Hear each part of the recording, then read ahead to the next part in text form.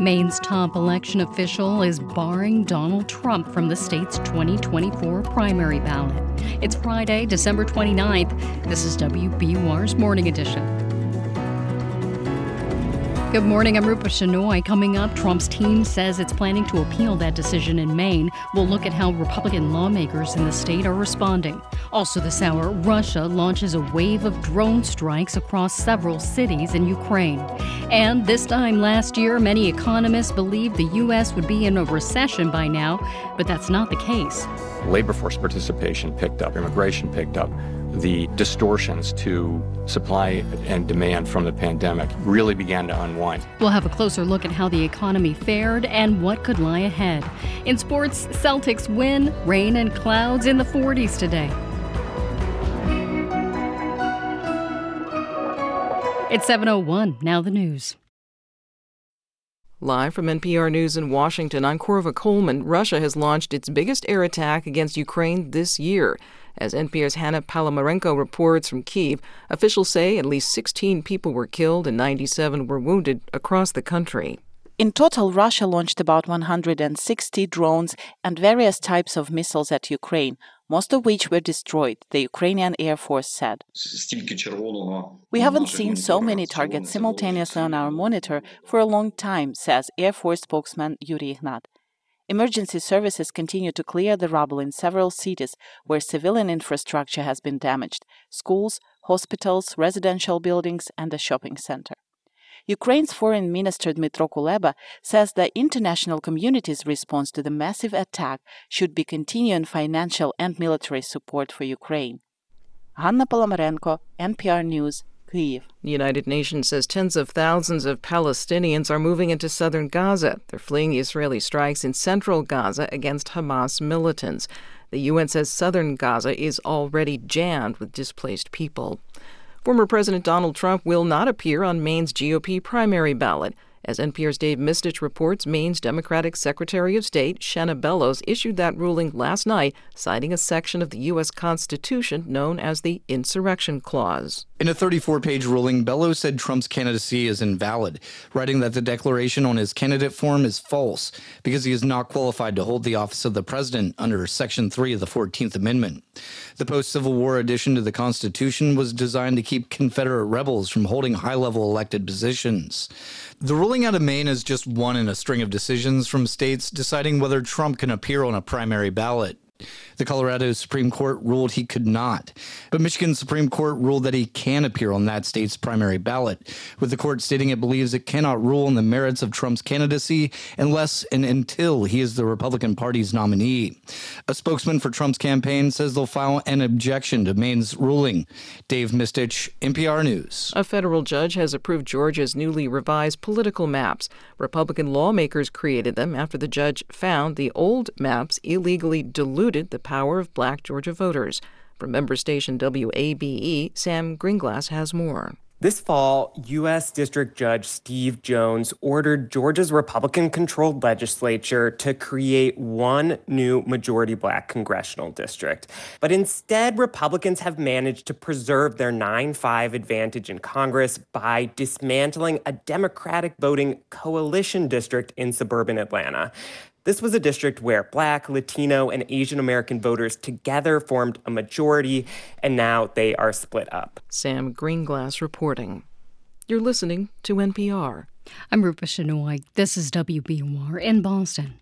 Maine lawmakers are reacting to a decision to remove former President Donald Trump from the state's primary ballot. The Maine Republican Party says it plans to take the ruling to court. It also says the decision infringes on Maine voters' rights. Republican Congressman for Maine Jared Golden says although he does not think Trump should be reelected, he should be on the ballot until found guilty of insurrection. Outgoing Boston City Council President Ed Flynn says the council is, quote, not serious about public safety. That comes as the council voted to block over $13 million in counterterrorism funding. The federal grant would have been used to help mitigate disasters in Metro Boston. Flynn tells the Boston Herald Mayor Michelle Wu is expected to refile for the grant next year. First Night Boston has a new home this year. This event will be held at City Hall Plaza because of construction going on at Copley Square. TK Skandarian is a member of the First Night organizing team. He says the celebration will be spread out throughout downtown. We will begin at 11 o'clock at City Hall Plaza. We'll have programming indoors and out into the evening hours and all the way ending at about 12:30 a.m. on January 1st, 2024. Skandarian says that'll be when the fireworks over Boston Harbor end. He says the best viewing will be from Christopher Columbus Park. The T will have increased subway service Sunday for New Year's revelers. Rides for all services will be free after 8 p.m. Conservationists are reporting a 45% increase in the population of a shorebird called the American oystercatcher. The Plymouth-based nonprofit Manomet has led a 15-year effort to protect the species. As WBUR's Barbara Moran reports, the oystercatchers are bucking the trend of many coastal birds, which are declining because of habitat loss. That's the sound of an American oystercatcher, a large black and white shorebird with a beak that looks like a carrot. Until recently, a lot of their eggs didn't make it, says Manomet shorebird scientist Shiloh Schulte. So the first nest they lay would get washed out by a storm. And then the second nest they lay gets eaten by raccoons. And then the third nest they lay gets disturbed by people recreating over 4th of July weekend. One after the other, different factors would hit. Schulte says beach fencing, habitat restoration, and education have helped the recovery and should benefit other declining shorebirds as well. For 90.9 WBUR, I'm Barbara Moran. It's 7:06.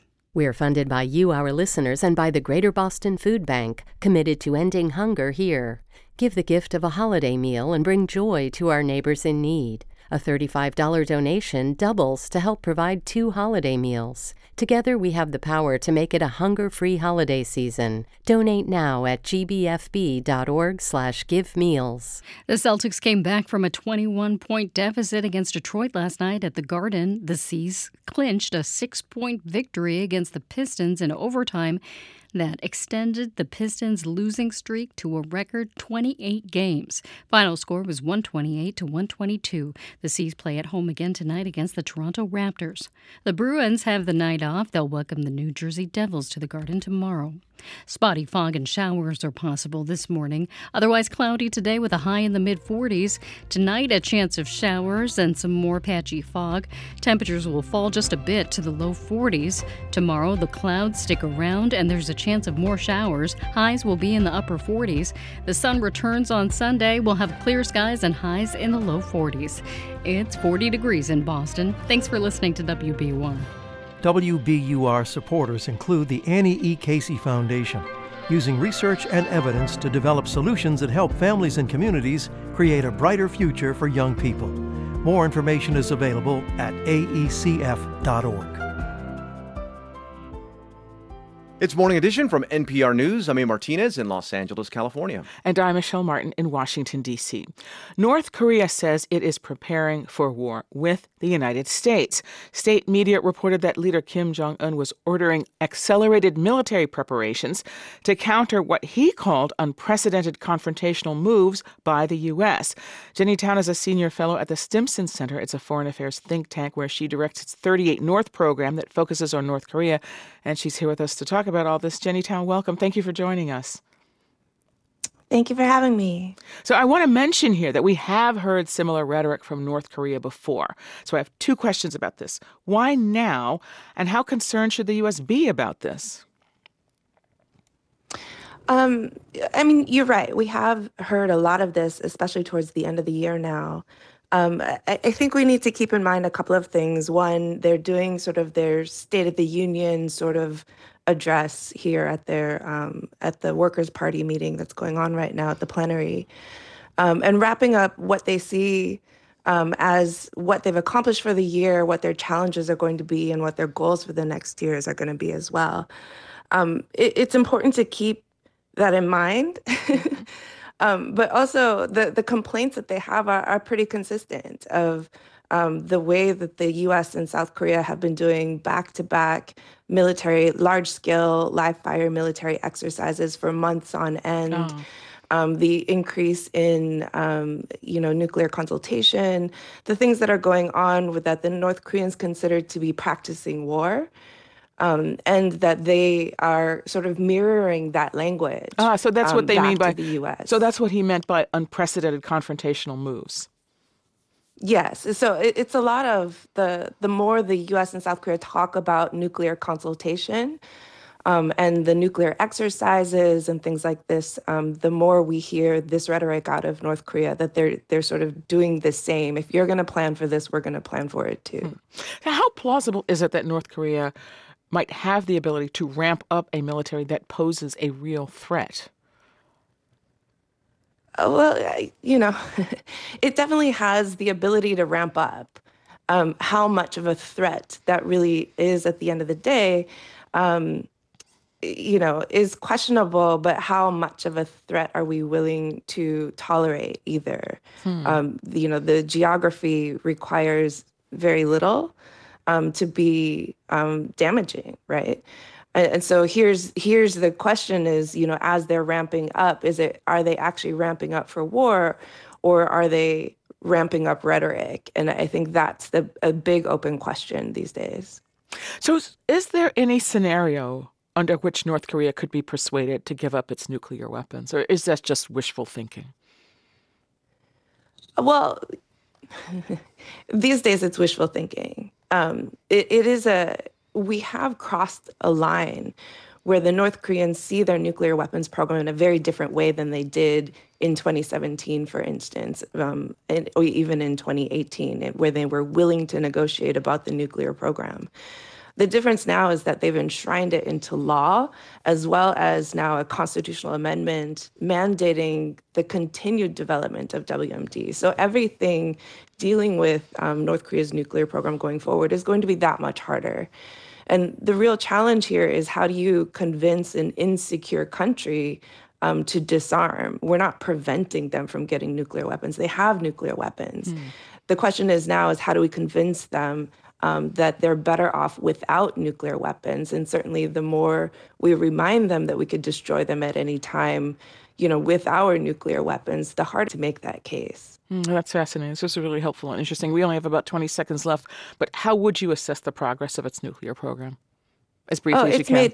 It's made leaps and bounds. It really did set goals. It knocked them down one by one.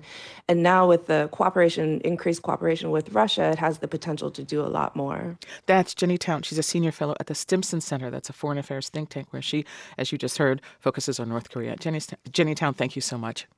Thanks for having me on. NPR's Greg Myrie has covered many wars. This year, he's reported on Israel's fight against Hamas and Russia's invasion of Ukraine. As the year winds down, he offers this look on the conflicts and the prospects for bringing them to an end. When I called historian Ann Applebaum to talk about the wars currently raging, she offered this stark assessment. I think we've reached the end of a particular period in history when it was even possible to talk about some kind of universal values or rules. I've seen this lack of restraint in Russia's invasion of Ukraine. It includes deserted villages, scorched homes, abducted children, and mass graves. Applebaum, who writes for The Atlantic, sees Russia's actions as part of a broader move by autocratic leaders and groups that reject many international norms established after World War II. The tactics have been hit civilians, hit sites of industrial production, hit the electricity grid, hit hospitals. The war in Ukraine is really an attack on those laws, on that system itself. In covering the Russia-Ukraine war and the Israeli-Palestinian conflict, recurring themes keep jumping out. Both wars stretch back generations. What we're witnessing is just the latest eruption. Modern weaponry makes them deadlier, and accumulated hatreds make them harder than ever to resolve. At an Israeli military office, I saw a 45-minute video with gruesome scenes of Hamas militants rampaging through southern Israel. Much of the footage came from Hamas militants wearing body cameras, filming themselves as they slaughtered Israeli civilians. In its response, Israel's military says its operation in Gaza targets Hamas, not Palestinian civilians. Yet this is the fourth Israeli conflict I've covered.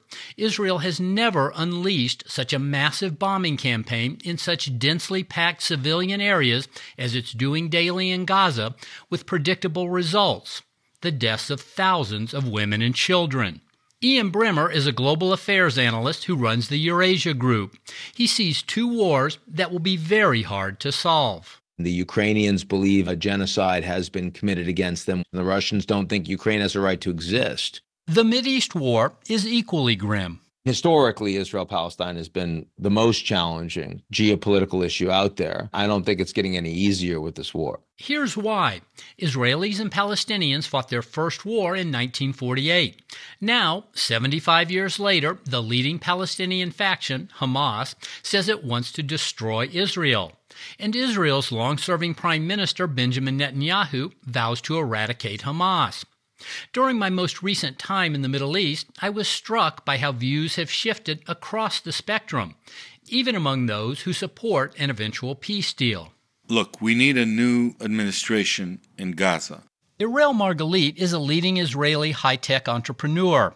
He used to be in parliament, the Knesset, with the Liberal Labor Party, which supports a Palestinian state. He's a sharp critic of Netanyahu and says Israel needs a new government. He also says Hamas needs to be replaced with a Palestinian administration that's willing to build life rather than death, willing to build schools which don't have ammunition right underneath them, willing to build hospitals which doesn't have a maze of tunnels right underneath them. In the past, I traveled to Gaza dozens of times on my own. Now, Israel's bombing campaign has made it too dangerous. The military has only taken journalists in on brief, chaperoned visits.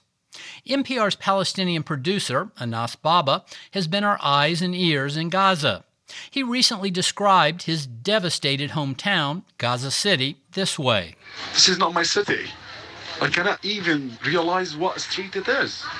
I only can smell death, dead body under the rubble. Nothing is the same. The story of the intractable Israeli-Palestinian feud is well known. Far fewer know the history of the Russia-Ukraine dispute.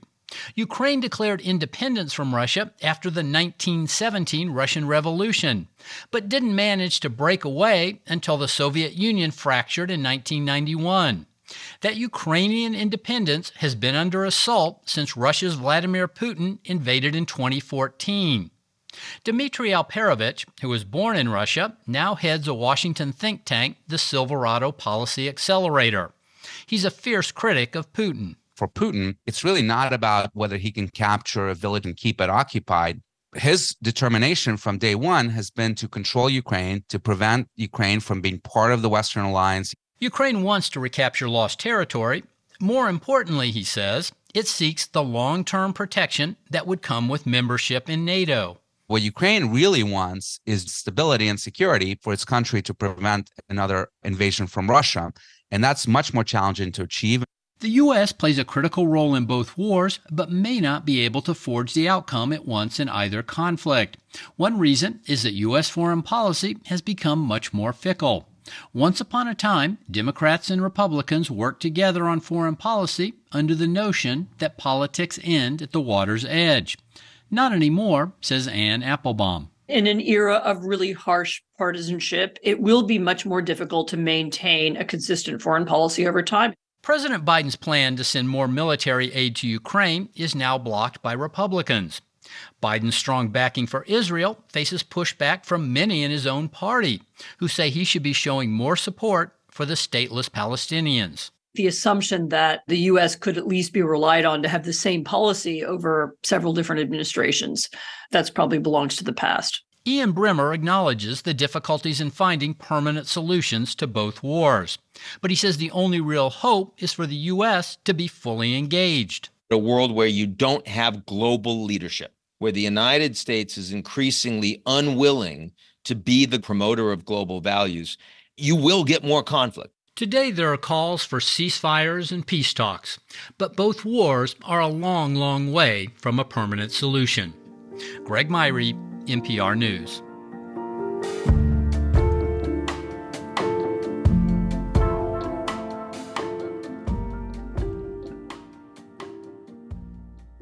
This is NPR News.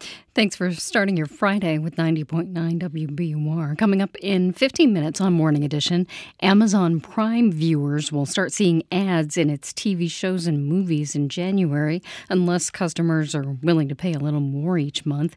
We'll look at what's driving the change. It's 7:20. Turn your old vehicle into new news. Support the programs you love by donating your car or boat to WBUR. Details at wbur.org/cars. WBUR supporters include the Boston Foundation. Knowing that bringing people together is the best way to advance opportunity and equity in our city, the Boston Foundation is a convener, a research hub, and a civic leader. The Boston Foundation. Move equity. Move Boston. Learn more at tbf.org. Hi, Barbie! Barbie! Barbie! Barbie! Barbie. Hollywood has been on a roller coaster this year, from the peaks of Barbenheimer to the depths of actors and writers' strikes. But film critic Bob Mondello says one thing that's up this year is the quality of the movies. His top 10 list on All Things Considered from NPR News. Listen today starting at 4 on 90.9 WBUR.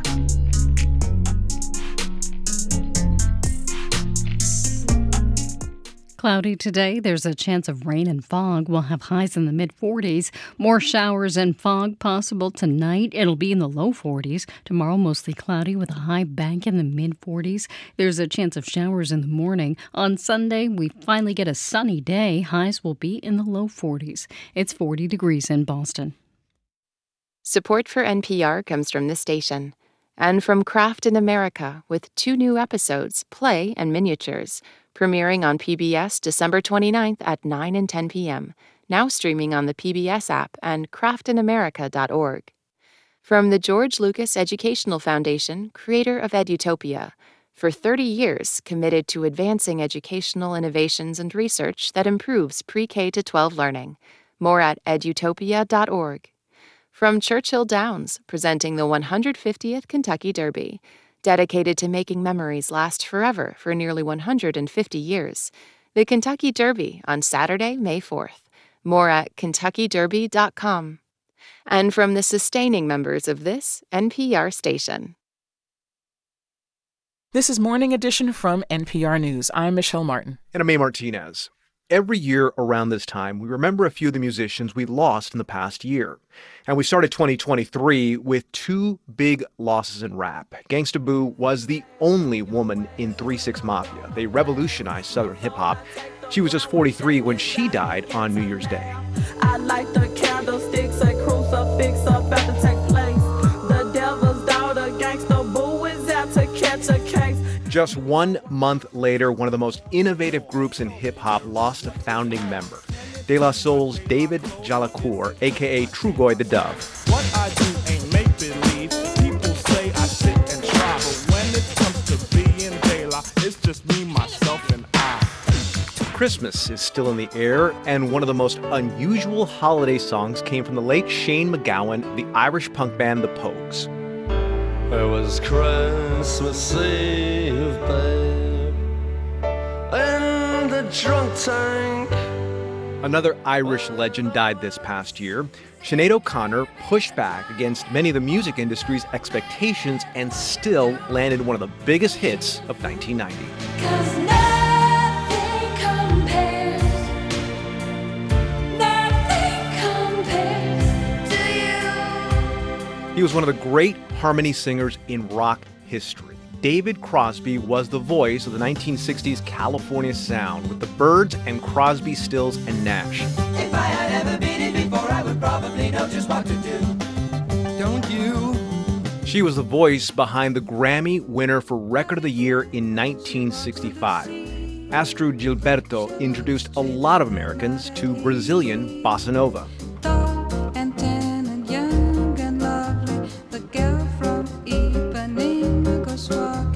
This year, Parrot Heads lost their leader. Jimmy Buffett's music made you feel sand between your toes wherever you listened. He was 76. Wasted away again in Margaritaville. Searching for my lost shaker of salt. This summer, the guitarist for the band left us. Robbie Robertson also wrote this absolute classic.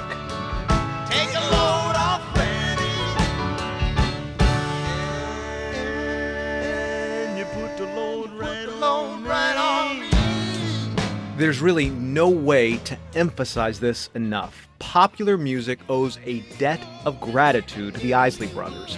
Rudolph Isley died this fall.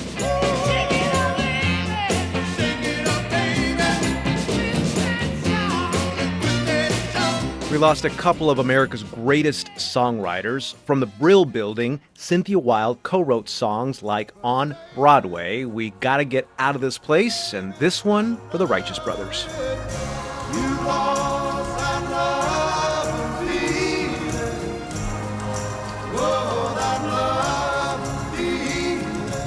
And Burt Bacharach co-wrote so many chart toppers. Raindrops Keep Falling on My Head, That's What Friends Are For, Close to You, and this one. 'Cause each time I see you, I break down and cry. Walk on by. Harry Belafonte was so much more than a singer. He started his career as an actor, then became one of the leading voices of the civil rights movement. He died this year at the age of 96.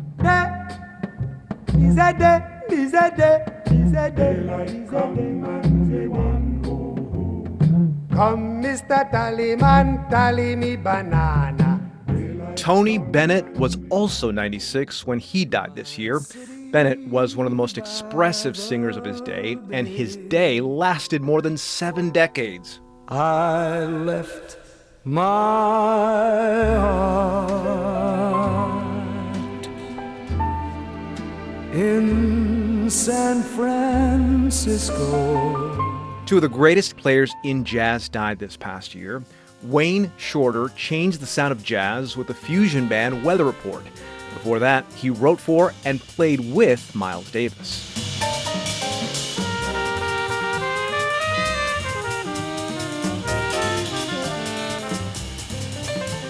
And Ahmad Jamal kept the jazz trio format vibrant in the 1960s.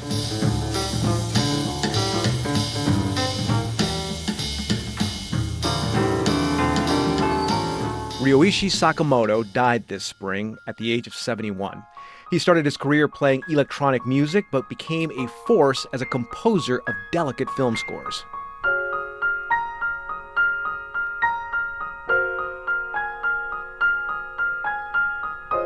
Two performers who broke racial barriers in classical music died this year. Mezzo-soprano Grace Bumbry became the first black woman to perform at Germany's prestigious Bayreuth Festival.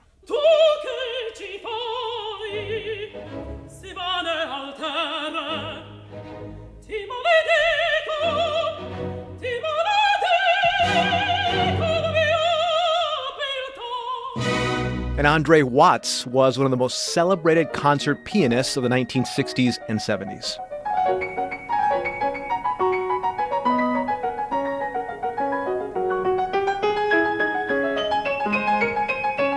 In January, we lost a man who inspired and confounded guitarists around the world, Jeff Beck.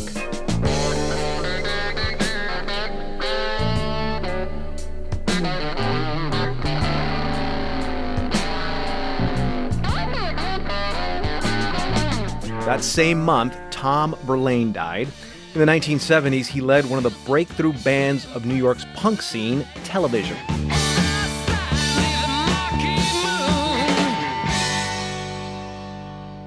Hesitating.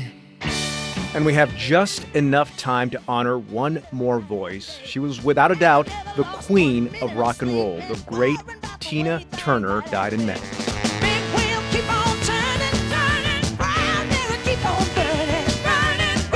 Just a few of the legends of music who left us in 2023.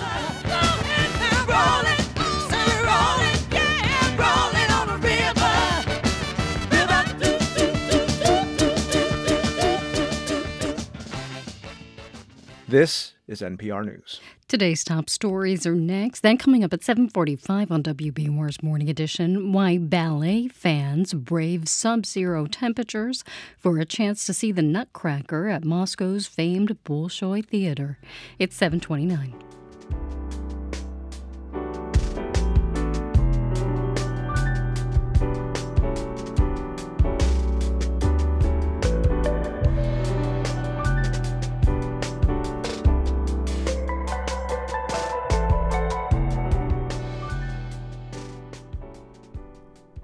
Live from NPR News in Washington, I'm Dave Mattingly.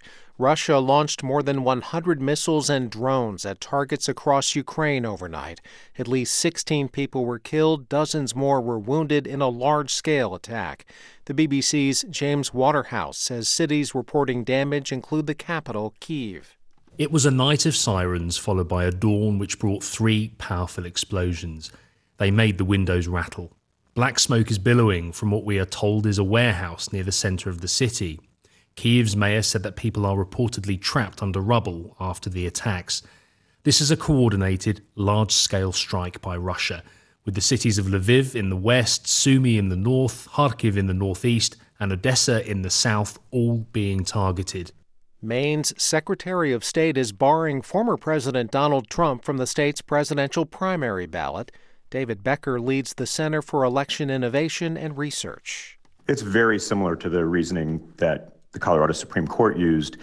She found that Donald Trump had engaged in an insurrection based on his actions in the aftermath of the 2020 election, leading up to the January 6th attack on the Capitol, and that therefore he was disqualified from the presidency under the 14th Amendment. He was speaking to NPR's Morning Edition. The Trump campaign says it will appeal. This is NPR News. This is WBUR in Boston. I'm Rupa Shenoy. A new overflow family shelter in Cambridge is now open. The shelter is located in a former courthouse on Cambridge Street. It has the space to house up to 70 families. Mike Connolly is a state representative for Cambridge. He says he expects the shelter to reach full capacity in the coming days. It's becoming clear there will probably be a need for additional safety net family shelters of this kind, and I think we can be proud here in Cambridge that we are setting the example for how the state could set up additional similar facilities in other locations. Connolly says most community members have voiced support for the shelter and families in need of housing. Boston police are working to identify the person who robbed a postal worker in Dorchester yesterday. Officials say the letter carrier was robbed at gunpoint near Talbot and Wells Avenues just after 5:30 p.m. The Boston Globe reports this is the second attack on a Boston area postal worker this week. On Wednesday, a worker was robbed by 2 people in Randolph. A new exhibit at the Museum of Fine Arts in Boston highlights leaders of the Black Panther Party who were previously overlooked. As WBUR's Ariel Gray reports, it goes beyond well-known male leaders like Huey P. Newton and Fred Hampton to focus on women in the organization. Cambridge native Stephen Shames became the official photographer for the Black Panther Party in 1965. The exhibit, Comrade Sisters, showcases 27 of his photographs. Curator Karen Haas says the photos show the role women played, from registering voters to hosting free medical clinics. That so many of these women who really were not necessarily recognized for the work they were doing, that sort of the community outreach, this idea of Black power as really representing, giving a power to the everyday person. Comrade Sisters is at the MFA through June 24th. For 90.9 WBUR, I'm Ariel Gray. It's 7:33. We're funded by you, our listeners, and by Revision Energy. Sunbug Solar is now part of Revision Energy, a solar installer committed to fighting climate change in New England. SunbugSolar.com. The Celtics clinched a 6-point victory in overtime against the Detroit Pistons. That came after the C's were down by 21 points in the first half. Final score was 128-122. The Pistons' losing streak is now at 28 games. The Celtics will welcome the Toronto Raptors to the Garden tonight at 7:30. The Bruins are off tonight. They'll skate with the New Jersey Devils here in Boston tomorrow evening. Overcast today, it'll be in the mid-40s, and there's a chance of showers and fog. Low 40s tonight with more rain possible. Tomorrow, back to the mid-40s. It'll be mostly cloudy, and there's a chance of rain in the morning. Skies finally clear on Sunday. We'll have a sunny day in the low 40s. It's 40 degrees in Boston. You're with WBUR. Support for NPR comes from this station and from Melville Charitable Trust, committed to ensuring all people have a safe, stable, and affordable home that allows them to thrive. Information about ways to prevent and solve homelessness is at melvilletrust.org. From the Doris Duke Foundation, which aims to support the well-being of people and the planet for a more creative, equitable, and sustainable future. And from the Public Welfare Foundation, committed to advancing transformative youth and criminal justice reforms. It's Morning Edition from NPR News. I'm Michelle Martin in Washington, D.C. And I'm May Martinez in Los Angeles, California. Now, if you subscribe to Amazon Video, you might have noticed a lump of coal in your inbox recently, a notice that movies and TV shows on Prime Video are getting ads starting January 29th. Amazon began talking about a change like this earlier in the year. It eliminates the platform's long-standing commercial-free policy for streaming video, something many customers have grown very accustomed to. Here to tell us more about what's driving the change and what it means for streamers is NPR TV critic Eric Deggans. Eric, I stream. I'm sure you stream. Most of us stream. What does this mean for us? Well, of course, Amazon's not the first streamer to place ads in their content library, but when some other streaming services like Netflix wanted to feature ads inside their programming, they created a cheaper membership. Amazon's basically converting everyone who has Amazon Prime, which includes services beyond streaming, into an ad-supported streaming membership. So if you do nothing, then on January 29th, you'll begin to see what they're calling limited advertisements in movies and films. They say that there'll be fewer ads than on most broadcast, cable TV, or other streaming services. Can I opt out of these ads? Well, to keep your commercial-free experience, you have to sign up for a different tier and pay an extra $2.99 per month. Now, if you got a current Amazon Prime membership, you're already paying about $15 per month or $139 if you pay a lump sum annually. Now, there's some people who pay just for access to Prime Video streaming alone. That's about $9 a month, and they still have to pay that extra $2.99 to avoid commercials. All right, paying more, no ads. I always wondered about this, Eric. Why not just raise the prices for everyone and avoid ads altogether? I mean, it seems to make sense to me. Well, my hunch is that it comes down to a few things. First, streaming services know that when they raise prices, that can make people cancel memberships. That's called churn. Now, Netflix had a serious crisis in 2022, for example, when they saw a dip in subscriptions right around when they raised their fees. Amazon's strategy means that most subscribers won't see their fees go up if they do nothing, which might limit churn. Now, another challenge that some of these streamers have when they start these ad-supported subscriptions is getting people to sign up for them in the first place. Now, Amazon's strategy ensures that a lot of Amazon Prime subscribers will probably see the advertisements, which might allow them to sell the ads at a higher price and attract more advertisers. And finally, if they don't create a cheaper subscription fee, a tier, then Amazon also isn't cutting into its potential revenue quite as much. Now, as you pointed out, Amazon Prime subscribers get a lot more than just access to streaming video. Does that make it tougher to access the benefits to Amazon? Well, Amazon says this is about increasing investment in content, but because Amazon Prime members get access to other features like free shipping, it's tough to know how much of that fee actually funds streaming. Now, we've seen competing services like Netflix, Disney+, Hulu raise their subscription fees, create ad-supported subscriptions, crack down on password sharing and bundle services, all in an attempt to squeeze more revenue out of subscribers while minimizing churn. Amazon's latest move isn't that surprising. It's kind of a step back to the old models of ad-supported platforms like cable TV and broadcasting, and it suggests that higher fees and more ads are something that most streaming customers are going to have to contend with in 2024. Okay. That's NPR TV critic Eric Deggans. Thanks, Eric. Thank you. And we want to note that Amazon is a financial supporter of NPR. In his recent year-end address to the nation, Russian President Vladimir Putin called for patience with the war in Ukraine, saying the country would meet its goals. But in Moscow, the war can often seem far away. NPR's Charles Maynes found Russians determined to show patience of another kind by waiting for tickets to a ballet. Ultimately, you can blame it on math. 1,700, that's how many people fit in Moscow's fabled Bolshoi Theater. Yet there are just 22 holiday performances of the Nutcracker, the beloved 19th century ballet by Russian composer Pyotr Tchaikovsky, heard here in a Bolshoi performance from 2014. So, 1,700 seats, 22 performances, which leaves around 37,000 Nutcracker tickets for a city of some 12 million, meaning at the Bolshoi, as in life, there are winners but more often, losers. Outside the theater, hundreds of Russians brave sub-zero temperatures deep into the night in hopes of securing their golden ticket. We've been standing here for a long time, since 9 this morning, says Andrei, a Moscow University student who, like everyone in this story, agreed to speak on the condition his last name not appear in the American media. But we'll stay until the end, he adds, because the Nutcracker is worth it. It's such a beautiful ballet. I just wanted a chance to see it in my old age, says Raya, a retired cleaner who's lived in Moscow most of her life but never been to a Nutcracker production. And this gets to another issue. The Bolshoi sells only 400 Nutcracker tickets per day. And to get them, you have to stand in line. Most people I spoke with were on their second try after a melee broke out the night before. They opened the gates and the crowd just shoved us out of the way, says Zhenya, mother of 2 who works in the aviation industry. If people were more cultured, they would have seen that pensioners and others have been waiting all day long, she adds. Unfortunately, that's not the society we live in.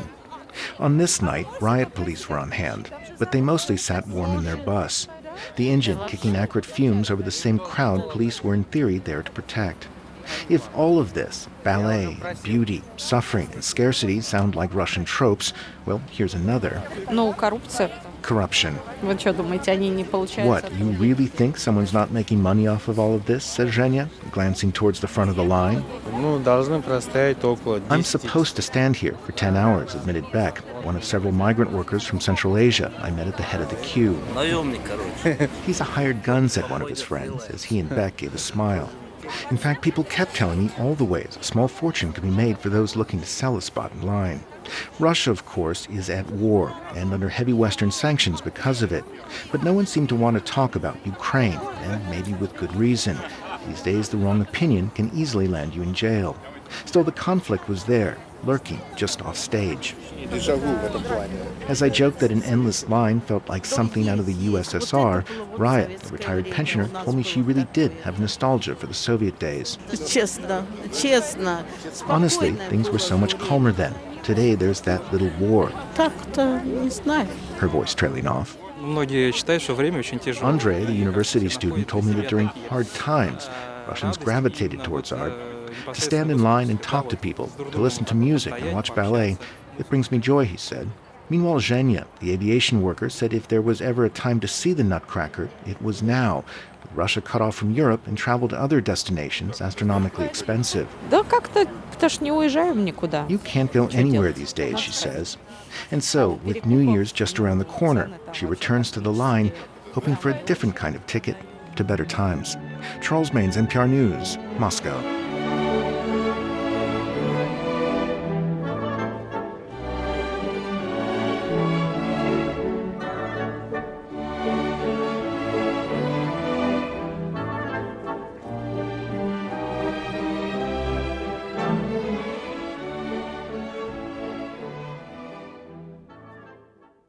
This is NPR News. Coming up at the top of the hour here on WBUR's Morning Edition, we'll look at what led Maine to become the second state to bar former President Donald Trump from its primary ballot. Cloudy with a chance of rain today. We may also see some spotty fog. Temperatures will rise to the mid-40s. Those fall just a bit to the low 40s tonight, and more showers and fog are possible. Mostly cloudy and mid-40s tomorrow with another chance of rain. Skies clear for a sunny day on Sunday. It'll be in the low 40s. It's 40 degrees in Boston. WBUR supporters include the Christian Science Plaza. Start first night with a 2 p.m. organ concert and free tour of the How Do You See the World experience. Visit christianscience.com/firstnight. After 4 decades in business, the nonprofit Improv Boston will shut down for good this Sunday.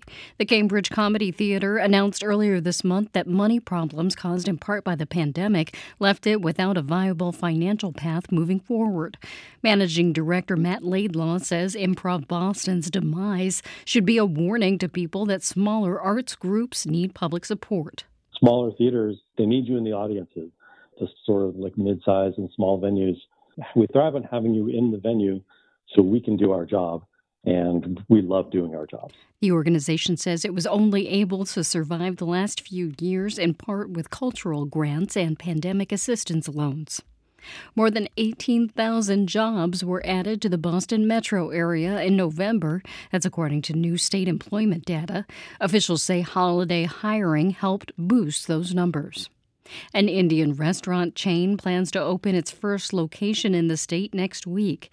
The Telegram and Gazette reports Eggholic will open in Shrewsbury off Route 9. The restaurant's menu is inspired by Indian street food. It has 15 other locations across the U.S. and Canada. It's 7:45. Support for NPR comes from this station and from BritBox with Archie, based on the true story of Hollywood icon Cary Grant. A new original drama starring Jason Isaacs. Archie, now streaming at BritBox.com/NPR. From Procter & Gamble, maker of ZzzQuil Pure Z's gummies, designed with melatonin for occasional sleeplessness to help people fall asleep naturally. Learn more at ZzzQuil.com. And from the John D. and Catherine T. MacArthur Foundation at macfound.org. This is Morning Edition from NPR News. I'm A. Martinez. And I'm Michelle Martin. With the clock running down on 2023, we thought this would be a good time to take a look at how the U.S. economy did this year and what could lie ahead for 2024. For that, we turn, as we so often do, to David Wessel. He is director of the Hutchins Center at the Brookings Institution. Good morning, David. Good morning, Michelle. So how did the U.S. economy turn out differently than you and, frankly, most economic forecasters expected? A lot of forecasters expected that we'd be in a recession by now or heading into one, and I confess I did too. The thinking was that the Fed would keep raising interest rates to bring down inflation until the economy cried uncle and unemployment rose sharply. In June 2022, former Treasury Secretary Larry Summers told us that the unemployment rate would have to rise above 5% to bring down inflation. In October 2022, Bloomberg said its own forecasting model put the odds of a 2023 recession at 100%. And in February 2023, the Congressional Budget Office predicted unemployment would be at 5.1% by now. Well, the Fed raised interest rates a lot. The inflation rate came down, but the recession didn't arrive, and the unemployment rate didn't go up very much. At last report, unemployment was a historically low 3.7%. And over the first 11 months of 2023, the economy added 233,000 jobs a month, far more than most forecasters thought possible. But how did so many forecasters get it so wrong? Well, Fed Chair Jay Powell was asked just that question earlier this month, and here's what he said. We actually had a very strong year, and that was a combination of strong demand, but also real gains on the supply side. So this was the year when labor force participation picked up, where immigration picked up, where the distortions to supply and demand from the pandemic, the shortages and the bottlenecks really began to unwind. In other words, the Fed and a lot of other folks were surprised that the economy's capacity to supply goods and services expanded so much, even beyond resolving the COVID-related kinks in the supply chains. So with that important caveat that a lot of forecasters got 2023 wrong in a way that we're not sorry that they got wrong. I mean, the news is better than a lot of people thought. What's the outlook for next year? Today, the prospects for a soft landing, where inflation comes down towards the Fed's 2% target without a recession, are looking pretty good. But 2024 is likely to bring slower growth than this year and a small increase in the employment rate, and probably a slowdown in consumer spending as the last of the money saved during the pandemic is spent. It won't be good for everybody, of course, but the outlook is far better than many forecasters were predicting just a few months ago. In fact, nearly all the surprises in the economy have been good ones, and that could persist in 2024. That would be very nice, but I have to ask, what could go wrong? Well, there's always a possibility of some geopolitical shock. Already we're seeing the war in the Middle East disrupting shipping in the Red Sea. There could be an intensified trade war with China, political violence or terrorism in the U.S. But if you look at purely economic risks, unfortunately there's a long list of things that could go wrong. The Fed could wait too long to cut interest rates and unintentionally cause a recession, or it could be surprised and see that inflation is more virulent than expected and end up keeping rates higher for longer. Congress could trigger unwelcome spending cuts if it can't agree soon on a budget. Markets have been ebullient lately, but they're fickle, and that could change. And banks have been getting pickier about to whom they lend, and that could starve the economy for credit. And finally, there's the hard-to-predict matter of consumer and business sentiment. So far, consumers have been spending readily, even as they tell pollsters they're worried about the economy. But if lots of consumers get nervous at once, that can slow an already slowing economy. That's David Wessel. He's director of the Hutchins Center at the Brookings Institution and a familiar voice. A morning edition. Thanks, David, and Happy New Year. Happy New Year to you, Michelle. This is NPR News. It's a Friday on WBUR. Coming up at 8:20, Californians are facing another electricity rate hike, in part to pay for power lines to be buried to prevent wildfires. The rising rates are pushing low-income residents to the financial brink. It's 7:50. Looking for the perfect gift for WBUR this year? Well, of course you are. How about your old car? It's Ray from Car Talk. You know, when you donate your old car or truck to WBUR, they'll turn it into the news coverage we'll all need next year. It's quick and easy, and you might even get a tax deduction. Start your car donation now at WBUR.org. Here's a look at some of the stories we're following this Friday morning. At least 16 people were killed in Russian airstrikes in cities across Ukraine this morning. Maine has become the second state to ban former President Donald Trump from its 2024 primary ballot. And a federal judge is giving the okay to a new Georgia voting map drawn by the state's Republican-led legislature. Stay up to date on the news all day here on 90.9 WBUR and on the WBUR app.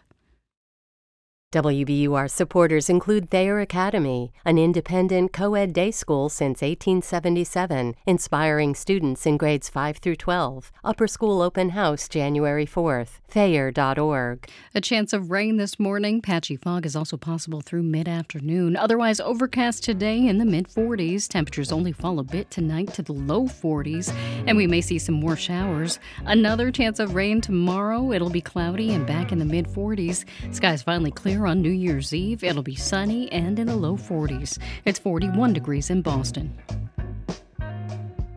It's Morning Edition from NPR News. I'm E. Martinez. And I'm Michelle Martin. 4 years ago, Ghana launched a campaign to welcome people from the African diaspora back to the continent of their ancestors. The country has even created a settlement offering free land to transplant so they can build homes and businesses. But, as NPR's Emmanuel Akinwotu reports, that settlement has become a source of bitterness. Dozens of houses are dotted across Pan-African Village, a rural settlement enveloped by miles of lush farmland and palm trees near the Atlantic coast. Nobody has ever lived there before. It was idle land. Lenville Skyers says he was the first to settle here 3 years ago and says he'll never leave. We meet in the lounge of his 6-bedroom home and guest house. I was born on the island of Jamaica, a couple months before 1950, right? So I'm an old man now, or oldish. He lived and worked in Canada for over 40 years, but never felt he really belonged. We as blacks and native people are regarded as second-class citizens. We've reached a stage now where there is an option to find land, countries where you can be totally free. So when he retired, he considered starting a new life elsewhere.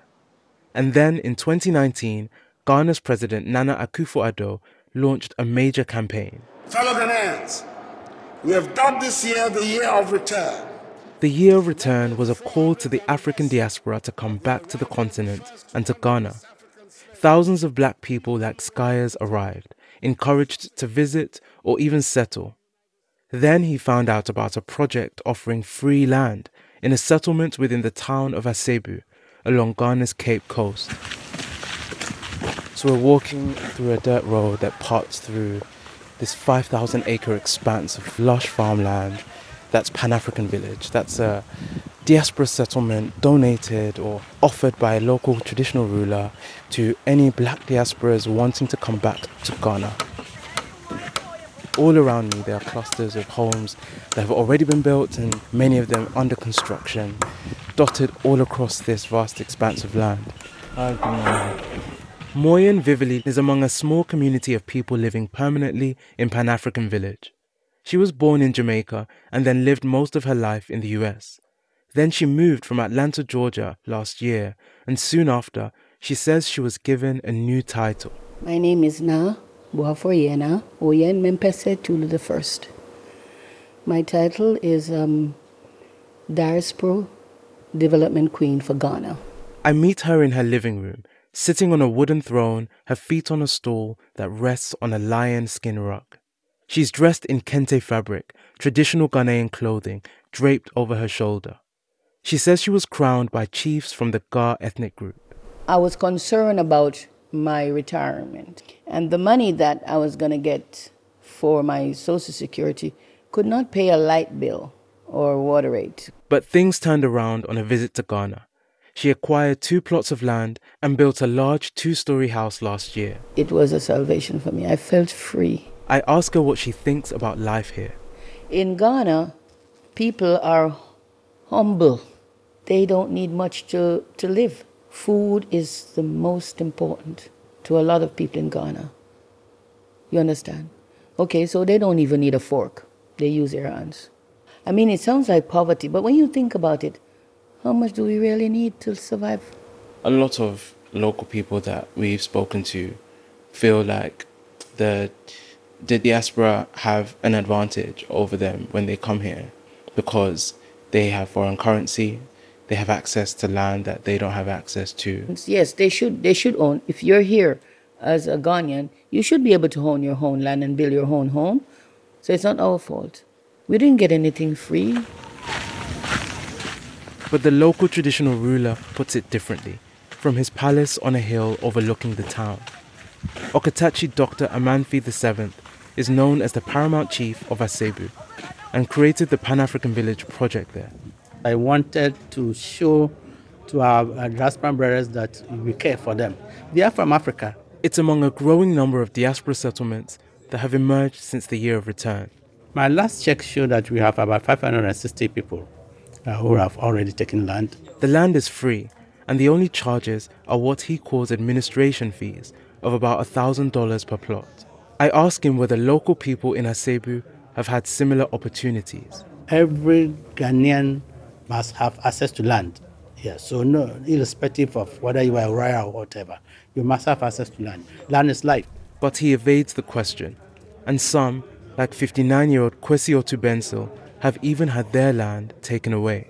So you have been farming there for so many years, and for generations and for generations. We meet outside his modest home with other farmers and members of his extended family. I used to farm lime, coconuts, oranges, that it has been destroyed. They are among hundreds who used to farm on the land that belonged to their family for at least 4 generations, until the chief argued that as a traditional ruler of the town, he had the power to give it away. The family refute this and have taken him to court. They show me a copy of a high court order suspending any construction there, but the construction hasn't stopped. 44-year-old Daniel Kweku is another farmer in the family. He says when they went to challenge the diaspora's building there, they were threatened with guns. Some of the diasporans told us they have guns at their places, so if they went there again, they will shoot us. And now he's too afraid to go back there again. And he says they feel they've been hunted from their land. 68-year-old Ebuseben Kojobedu is the head of the family. He says when he first heard about the settlement, he supported it until he was told his land of 123 acres would be given away. He says the chief told him the land was not sold, but given away to the diaspora for free, so he wouldn't be paid for it. No compensation. It means if I don't fight for it, my family property is going to lost. But like many legal battles over land, the case will likely take many years, all while more settlements are set to emerge, offering the dream of a new life in Africa. Emmanuel Akinwotu, NPR News, Cape Coast, Ghana.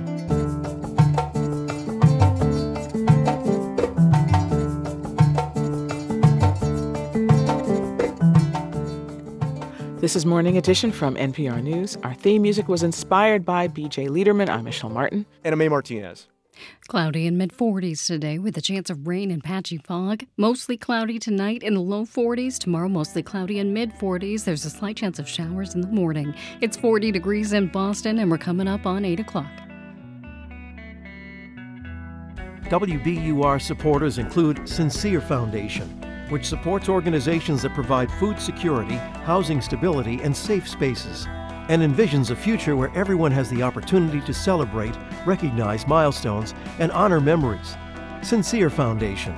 Learn more and see if your program qualifies at sincere.com. I'm WBUR City Space Director Amy McDonald, and this is 90.9 WBUR FM Boston, 92.7 WBUA Tisbury, and 89.1 WBUH Booster. Listen anytime with our app or at WBUR.org. WBUR, Boston's NPR news station. Former President Donald Trump's campaign says it'll fight a decision to bar him from Maine's primary ballot. It's Friday, December 29th. This is WBUR's Morning Edition. Good morning, I'm Rupa Shenoy. Coming up, Polish truckers blocked traffic at the Ukraine-Poland border to protest Ukrainian businesses coming into the EU. Also this hour. Today's unpaid energy bill is tomorrow's eviction notice, and that cycle is a very real one. Californians who are already struggling with rising housing costs are bracing for another electricity rate hike. And how a long-abandoned New Bedford firehouse is inspiring students of architecture searching for climate-friendly solutions. When you revive something, like when you layer future on history, it becomes present, and it's the most beautiful thing. Cloudy and 40s today. It's 8:01. Now the news. Live from NPR News in Washington, I'm Korva Coleman. Officials in Ukraine say Russia has launched its largest aerial assault this year. NPR's Hanna Palmarenko reports from Kyiv. 16 people have been killed and nearly 100 others have been wounded. Russia launched its most massive air attack on Ukraine this morning, using about 160 weapon units of different kinds, including drones, as well as ballistic, supersonic, and cruise missiles. Ukrainian officials say air defense forces shot down most of them. The attack damaged civilian infrastructure of major Ukrainian cities across the country, targeting hospitals, schools, residential buildings, warehouses, and a subway station. NPR's Hanna Palmarenko reporting. Thousands of Palestinian civilians are fleeing central Gaza. The Israeli military is continuing to bombard that part of the enclave. The Palestinians are moving to southern Gaza, but that area is already extremely overcrowded. Maine is removing Donald Trump from the state's 2024 presidential primary ballot. A ruling from Colorado's Supreme Court earlier this month resulted in the same decision. As NPR's Windsor Johnston reports, both states cite Section 3 of the 14th Amendment. Maine Secretary of State, a Democrat, said she concluded that Trump used a false narrative or election fraud to inflame his supporters and direct them to the Capitol to prevent the certification of the 2020 election and the peaceful transfer of power. Maine is the second state to remove the former president from the primary ballot. The Colorado State Supreme Court issued a similar ruling last week that will likely end up in front of the U.S. Supreme Court in the coming weeks. The Trump campaign issued a statement pledging to file a legal objection. Other states have similar challenges pending. Windsor Johnston, NPR News. Despite most indicators showing an improving economy, corporate bankruptcies are surging. As NPR's Bobby Allen reports, experts say one major factor is all the debt that companies took on when interest rates were near zero during the pandemic. Many corporations took out big loans and expanded fast in 2020 when borrowing costs were extremely low. But as interest rates rose in recent years, some companies with large loans ran out of money and weren't able to borrow. That has led to an uptick in corporate bankruptcies. According to S&P Global Markets, nearly 600 companies filed for bankruptcy this year. That's one of the highest rates in the past decade. Many of the companies, like Rite Aid, Bed Bath & Beyond, and scooter company Bird, entered what's known as Chapter 11 bankruptcy. That's a process aimed at cutting expenses, restructuring debt, and emerging a healthier company. But some firms go under in the process. Bobby Allen, NPR News. You're listening to NPR News from Washington. From WBUR in Boston, I'm Rupa Shenoy. There's a push to raise the state's minimum wage to $20 an hour. This year marked the final increase in an earlier deal that made the minimum wage $15 an hour. But some groups like the Raise Up Coalition say that isn't enough for people to live on. WBUR's Zeninjor Enwemeka reports. The legislature is considering 2 bills that would raise the minimum hourly wage to $20 by 2027 and make sure it keeps up with inflation. Harris Grumman of the Raise Up Coalition says the increase would benefit 1 million workers in essential jobs. We are going to have a crisis of outmigration of the workforce we need to keep our economy strong, keep our communities strong. And so we have to treat the workers well, to treat ourselves well. And that's a very urgent thing. And that's why we need to really act on raising wages closer to a living wage. Critics say increasing the minimum wage will make it harder for small businesses to operate and will pass on more costs to customers. For 90.9 WBUR, I'm Zaninjor Enwameka. The Winthrop police lieutenant facing child rape charges was formerly a foster parent. That's according to officials close to the investigation who spoke to the Boston Globe. James Feely pleaded not guilty to the charges on Wednesday. The Department of Children and Families tells the Globe it's investigating the allegations. It says there were no children in Feely's home at the time of his arrest. The tea will be free after 8 p.m. on New Year's Eve. MBTA officials say they want to promote safe celebration on the holiday. All subway lines will also be open until 3 a.m. Commuter rail trains will operate out of North and South stations until after midnight. On New Year's Day, the tea will run on a weekend schedule. The Boston Public Library is celebrating another successful year of lending books to people around the city. The library checked out 5.5 million physical and digital items in 2023. The most borrowed book of the year was Lessons in Chemistry, a novel by Bonnie Garmus. Bailey Watroba with Boston Public Library says many of this year's top borrowed books were widely shared on social media platforms like TikTok and Instagram. It's giving a new visibility into the fact that people are reading and what they are reading. And it's become kind of cool to share the kind of books that you're interested in. So I think it's a really great way for people to connect and learn about new books that they might not have heard about before. Other top titles include Tomorrow and Tomorrow and Tomorrow by Gabrielle Zevin and Spare by Prince Harry, Duke of Sussex. It's 8:06. We're funded by you, our listeners, and by Heifer International, where people can donate animal gifts like goats, chickens, or sheep to struggling families to help them create sustainable futures. Learn more at heifer.org/NPR. The Celtics were down 21 points in the first half against the Detroit Pistons last night, but they came back to win 128-122. The Pistons now have a record 28-game losing streak. The Celtics have a home game tonight against Toronto. The Bruins are off tonight. They host the New Jersey Devils tomorrow night at the Garden. Spotty fog and showers are possible this morning. Otherwise cloudy today with a high in the mid-40s. Tonight, a chance of showers and some patchy fog. Temperatures will fall just a bit to the low 40s. Tomorrow, the clouds stick around and there's a chance of more showers. Highs will be in the upper 40s. The sun returns on Sunday. We'll have clear skies and highs in the low 40s. It's 41 degrees in Boston. Thanks for listening to WBUR. It's Morning Edition from NPR News. I'm A. Martinez in Los Angeles, California. And I'm Michelle Martin in Washington, D.C. Russia has carried out its largest air assault yet on Ukraine. More than 100 missiles fell on cities across the country, including the capital, Kyiv. Targets included a shopping mall, a maternity hospital, and multiple apartment buildings. Ukrainian officials say the new Western-supplied air defense system shot down most of the missiles. Still, more than a dozen people were killed. NPR's Alyssa Nadworny joins us from Ukraine's eastern border with more. Hello, Alyssa. Hi, Michelle. So what did Ukrainians wake up to this morning? Well, all across Ukraine this morning, there were missiles and drones. Lviv was hit, Dnipro, Kyiv, Odessa, so many cities. Ukraine's Air Force says that it's the largest air attack since the full invasion began in February of 2022. According to Ukraine's Ministry of Internal Affairs, more than 16 people were killed, over 100 wounded. And those numbers are rising as more people are being discovered in rubble. It sounds like a large number of civilian targets were hit. Yeah, that's right. And, the largest number of those that were killed happened in the city of Dnipro, where the attack hit a shopping mall and a maternity hospital. And Dnipro, is a relatively quiet city in central Ukraine. In Kyiv, the capital, a factory was targeted, and the mayor there said rescuers were still searching for people buried under the debris.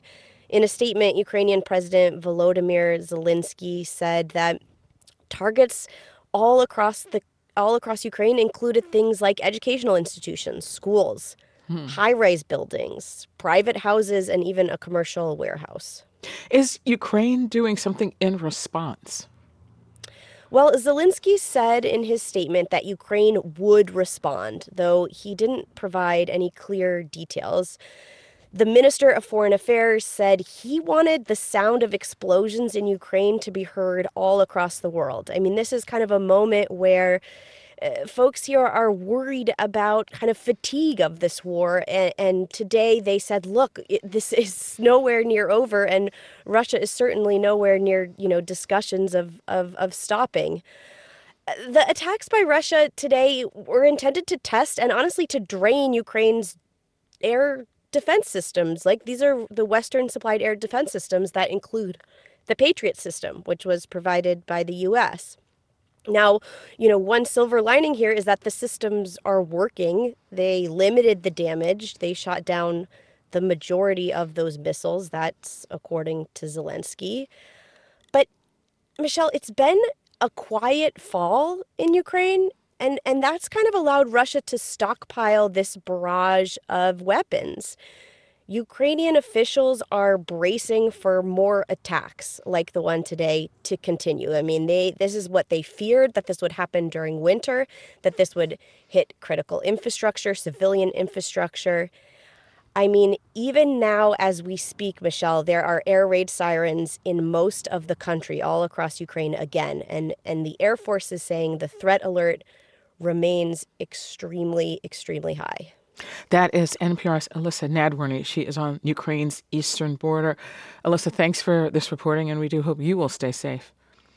Thank you, Michelle. Always a pleasure to chat.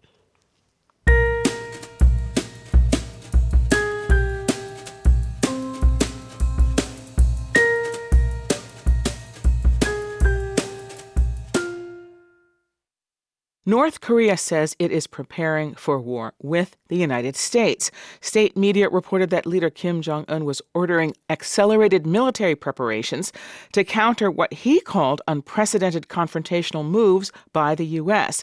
Jenny Town is a senior fellow at the Stimson Center. It's a foreign affairs think tank where she directs its 38 North program that focuses on North Korea.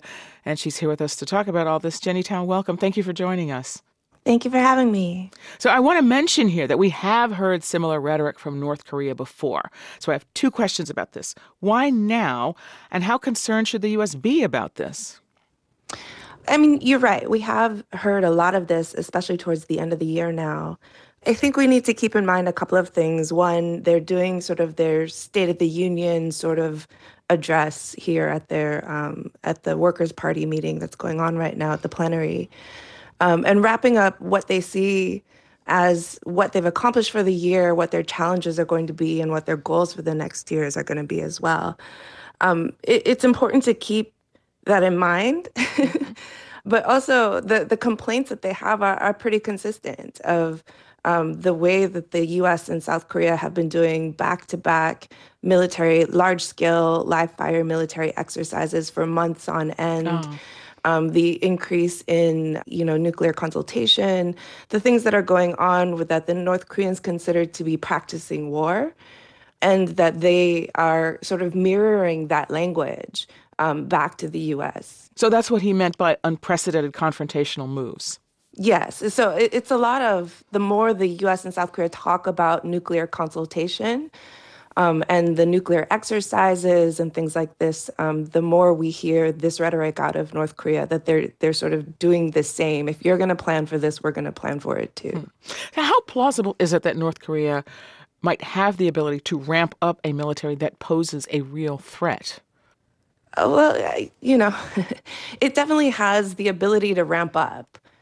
How much of a threat that really is at the end of the day, is questionable, but how much of a threat are we willing to tolerate either? The geography requires very little to be damaging, right? And so here's the question is, as they're ramping up, are they actually ramping up for war, or are they ramping up rhetoric? And I think that's a big open question these days. So is there any scenario under which North Korea could be persuaded to give up its nuclear weapons, or is that just wishful thinking? Well, these days it's wishful thinking. We have crossed a line where the North Koreans see their nuclear weapons program in a very different way than they did in 2017, for instance, or even in 2018, where they were willing to negotiate about the nuclear program. The difference now is that they've enshrined it into law, as well as now a constitutional amendment mandating the continued development of WMD. So everything dealing with North Korea's nuclear program going forward is going to be that much harder. And the real challenge here is, how do you convince an insecure country to disarm? We're not preventing them from getting nuclear weapons. They have nuclear weapons. The question is how do we convince them that they're better off without nuclear weapons? And certainly the more we remind them that we could destroy them at any time, with our nuclear weapons, the harder to make that case. That's fascinating. This is really helpful and interesting. How would you assess the progress of its nuclear program? It's made leaps and bounds. It really did set goals. It knocked them down one by one. And now with the increased cooperation with Russia, it has the potential to do a lot more. That's Jenny Town. She's a senior fellow at the Stimson Center. That's a foreign affairs think tank where she, as you just heard, focuses on North Korea. Jenny Town, thank you so much. Thanks for having me on.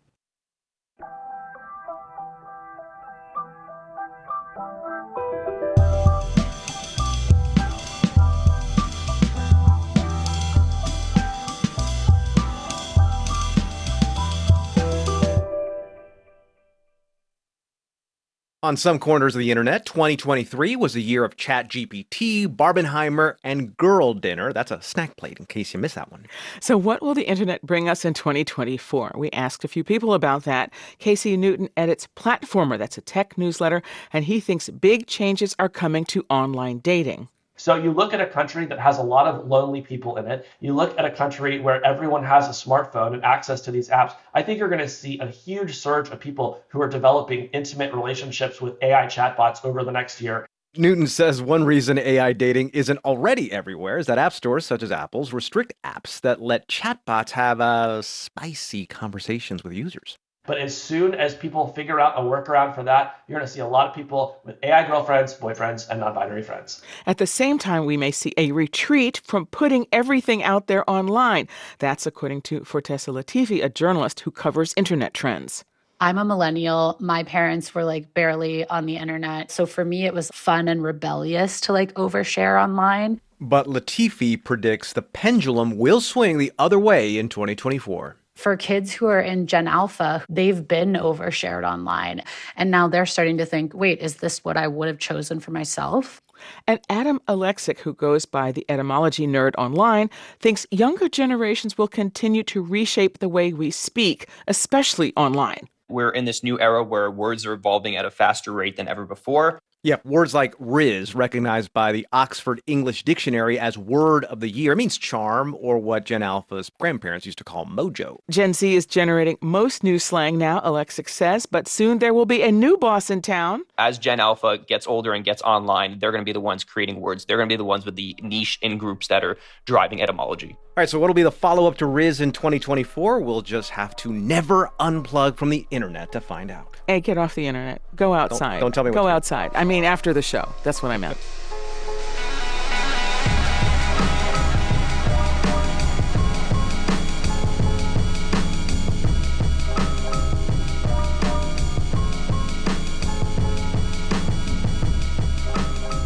Coming up on All Things Considered, it was a wild year for crypto. Mogul Sam Bankman-Fried was convicted of money laundering and fraud, and law enforcement went after one of his rivals, too. Can the industry mount a comeback? To hear the story, listen to NPR on your phone, smart speaker, or on your reliable radio.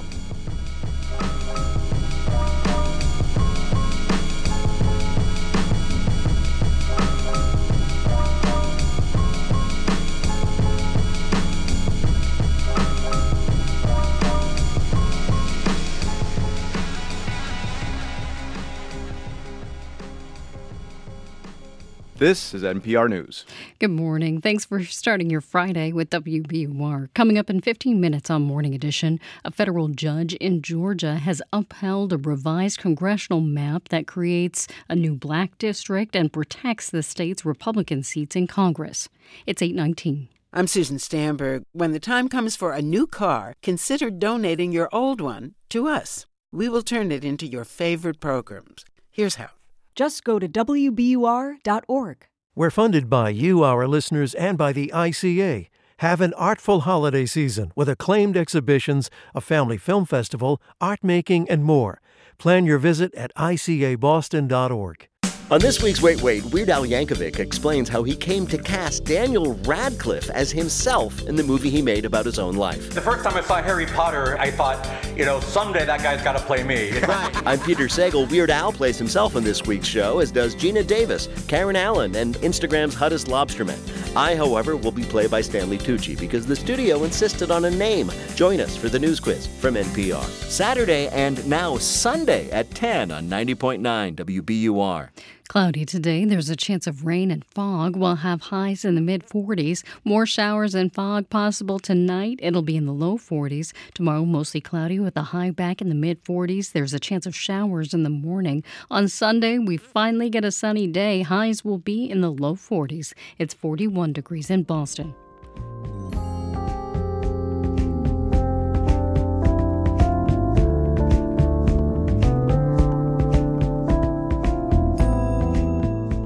Support for NPR comes from the station and from the Annie E. Casey Foundation, using research and evidence to develop solutions that help families and communities create a brighter future for young people. More information is available at aecf.org. From the Langloth Foundation, supporting justice, equity, and opportunity for all people to foster and sustain safe and healthy communities. Learn more at langloth.org. From Carnegie Corporation of New York, supporting innovations in education, democratic engagement, and the advancement of international peace and security. More information is available online at carnegie.org. And from the John D. and Catherine T. MacArthur Foundation at macfound.org. It's Morning Edition from NPR News. I'm A. Martinez. And I'm Michelle Martin. California has some of the highest energy costs in the country. Electricity rates there have nearly doubled over the past decade, and millions of residents are facing another major rate hike starting January 1st, in part to deal with the risks of wildfires. From member station KQED in San Francisco, Vanessa Rancaño reports on how soaring utility bills are pushing some low-income Californians to the financial brink. This time of year, Michael Yamamura and his family have strategies for keeping their energy bills down. We can put on a sweater, use some blankets. Worst comes to worst, we're cold. It's not that bad. What Yamamura really worries about is the summertime, when energy bills are at their highest. He shares an apartment in Fresno with his brother and their mom, who has a lot of health problems. Because of that, AC is a must. So when temperatures hit triple digits, their monthly bills top $500. That makes it hard to keep up on rent. Sometimes I don't pay it until they give me the 3-day notice. The 20-year-old has reason to worry about getting evicted. His family was homeless a few years ago when he was in junior high. His mom can't work because of her health, so now he and his brother, who's 23, are trying to support the family. I've been pretty terrified of ending up out on the street again. Utility costs will swallow an even bigger portion of their budget when Pacific Gas and Electric, the state's biggest utility, hikes rates in January. The increase will pay for over 1,200 miles of power lines to be buried for wildfire prevention. PG&E, which has been sued for starting fires with its equipment, has spent billions on upgrades, and that cost gets passed along to customers. Almost a third of California households report struggling to pay energy bills, what researchers call energy insecurity. The heat or eat dilemma. Diana Hernandez is a Columbia University professor who studies this. She says wildfire-related expenses and the growing energy demands that come with climate change are colliding with California's housing crisis. Today's unpaid energy bill is tomorrow's eviction notice, and that cycle is a very real one. California has programs designed to help subsidize bills and manage debt, but advocates say they're not enough. California has been ahead of other states when it comes to these soaring utility costs, according to energy experts, but it's expected to be an increasing issue for other states as well.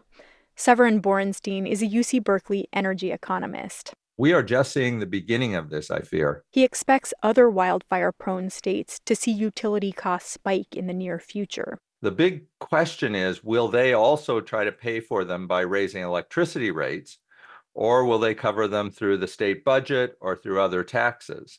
California so far has paid for them by raising electricity rates. And his research has found that puts a disproportionate burden on low-income customers like Yamamura and his family. I'd like to pay rent on time. I'd like to have bills paid and not be hours away from getting an eviction notice, but that's where I've been at for the past few years.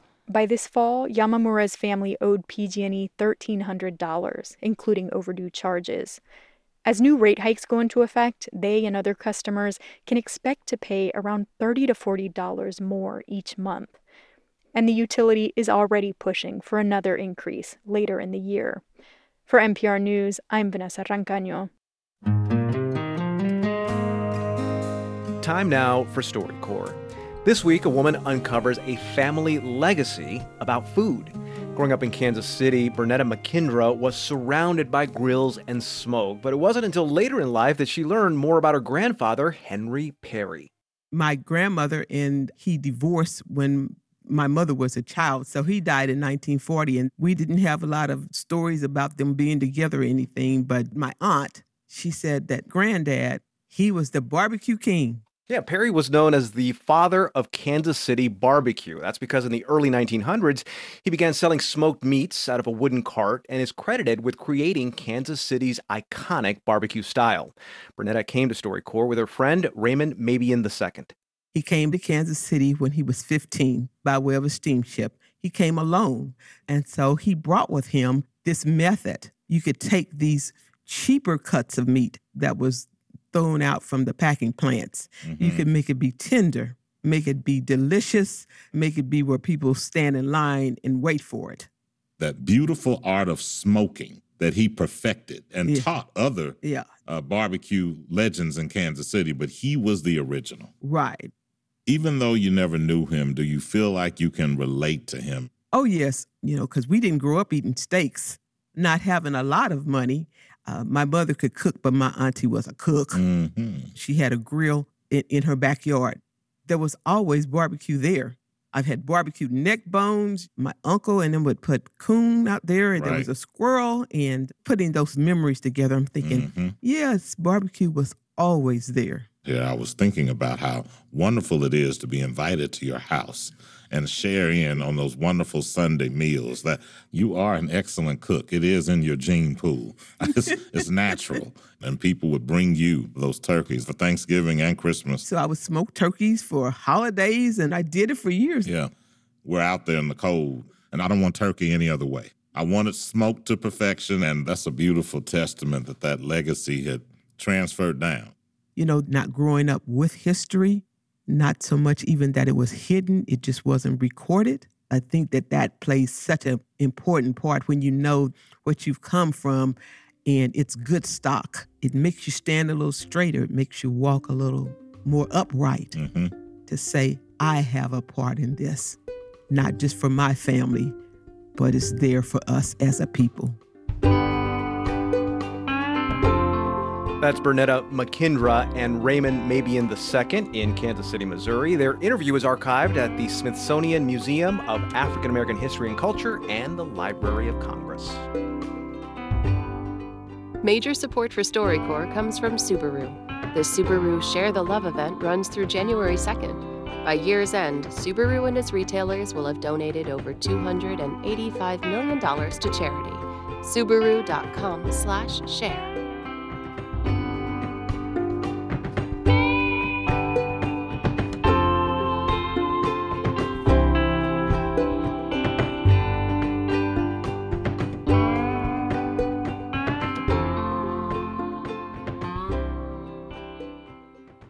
This is NPR News.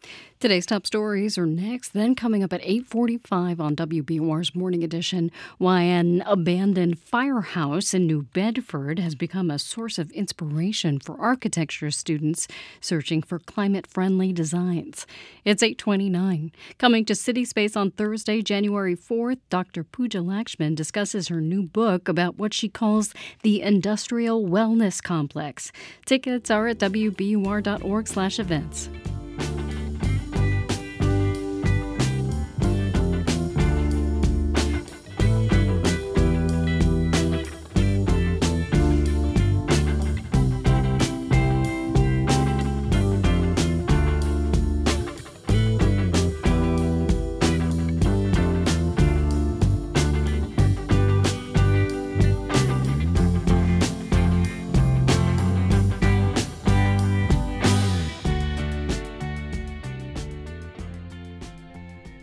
Live from NPR News in Washington, I'm Dave Mattingly. Officials in Ukraine say airstrikes carried out by Russia overnight were among the largest of the 22-month war. More than 100 missiles and drones were fired at cities across the country, including Lviv, Odessa, and the capital, Kyiv. 16 people were killed, dozens more wounded. Efforts are ongoing to locate people believed to be trapped in rubble. Ukraine says most of the missiles were shot down. Maine is joining Colorado in banning former President Donald Trump from the state's presidential primary ballot. The Trump campaign says it will appeal. Maine's Secretary of State cites Section 3 of the 14th Amendment in deciding Trump's actions leading up to the January 6th attack at the U.S. Capitol amounted to insurrection. NPR's Windsor Johnston has more. In a written decision, Maine's Secretary of State said she concluded that Trump is ineligible to serve again because he supported or engaged in an insurrection or rebellion. The decision in Maine follows a similar ruling by the Colorado Supreme Court last week. Other states have similar challenges pending. The U.S. Supreme Court is ultimately expected to decide the legal questions about Trump's name appearing on state ballots. This is NPR News from Washington. From WBUR in Boston, I'm Rupa Shenoy. New data show the increase in migrants in Massachusetts is offsetting the drop in enrollment at Boston Public Schools. A report obtained by the Boston Globe shows that the increase kept the overall decline below 1%. Advocates say the district still needs to address the root cause of declining enrollment. They say those causes include the shortage of affordable housing, declining birth rates, and students failing to return to school after the pandemic. Massachusetts is well behind its goal for installing heat pumps in homes. Those pumps use electricity instead of fossil fuels. The Cape Cod Times reports the state is currently only at 1% of its goal. The state needs nearly 3 million homes to install the technology to help reach net zero greenhouse gas emissions by 2050. Officials say the low number of installations stems from the varying costs of heat pumps. The Krista McAuliffe Center at Framingham State University is getting a makeover for its 30th anniversary. It's named after the astronaut and teacher who died in the Challenger space shuttle disaster in 1986. The center has focused on science since it opened, but WBUR's Dan Guzman reports the renovation will adjust that focus. The centerpiece of the $8 million project is an update to the planetarium, which will soon host dance performances and concerts. Is now an environment where we can work at the intersection of the arts and science, and it's the best performances in both areas. That's Irena Poro, the center's director. She hopes more work can be done on climate change and environmental justice, a mission she believes McAuliffe would approve. Let's remind ourselves that Krista was a teacher that taught social studies and history. She really valued civic engagement. There will be a public grand reopening on January 27th, one day before the anniversary of the Challenger disaster. For 90.9 WBUR, I'm Dan Guzman. The waterfront ice sculpture stroll kicks off on Central Wharf later today. Around the New England Aquarium, visitors can watch artists carve sculptures shaped like sea lions. Over 30 locations are participating in the ice sculpture stroll this weekend. It's 8:33. WBUR supporters include Boston Ballet's The Nutcracker. Beloved characters and stunning dancing will enchant audiences of all ages through December 31st. Tickets at bostonballet.org. The Celtics managed to pull off a 6-point win over Detroit last night in overtime. They had to overcome a 21-point deficit in the first half to do so. The 128-122 win means the Pistons are now on a historic 28-game losing streak. The C's play at home again tonight, this time against Toronto. The Bruins have the night off. They'll skate on home ice tomorrow against the New Jersey Devils. Overcast today. It'll be in the mid-40s, and there's a chance of showers and fog.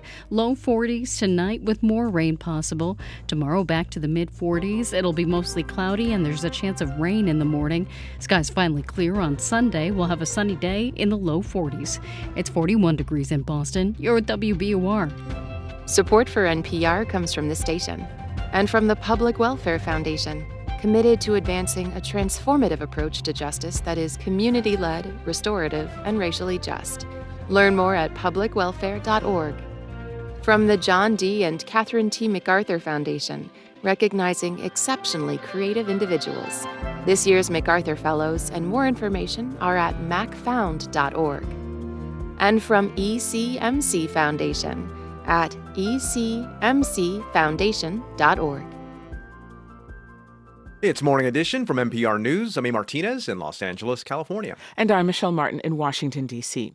A federal judge has approved Georgia's newly revised political maps. Republican lawmakers drew new districts for Congress and the state legislature after the judge found the old ones illegally diluted the power of black voters. But the civil rights and religious groups who sued over the maps say the new ones still violate the Voting Rights Act. WABE's Sam Gringlas has been following this story for us from Atlanta. Sam, good morning.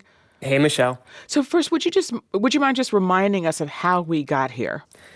This fall, U.S. District Judge Steve Jones ordered Georgia's Republican-controlled legislature to create one new majority black congressional district.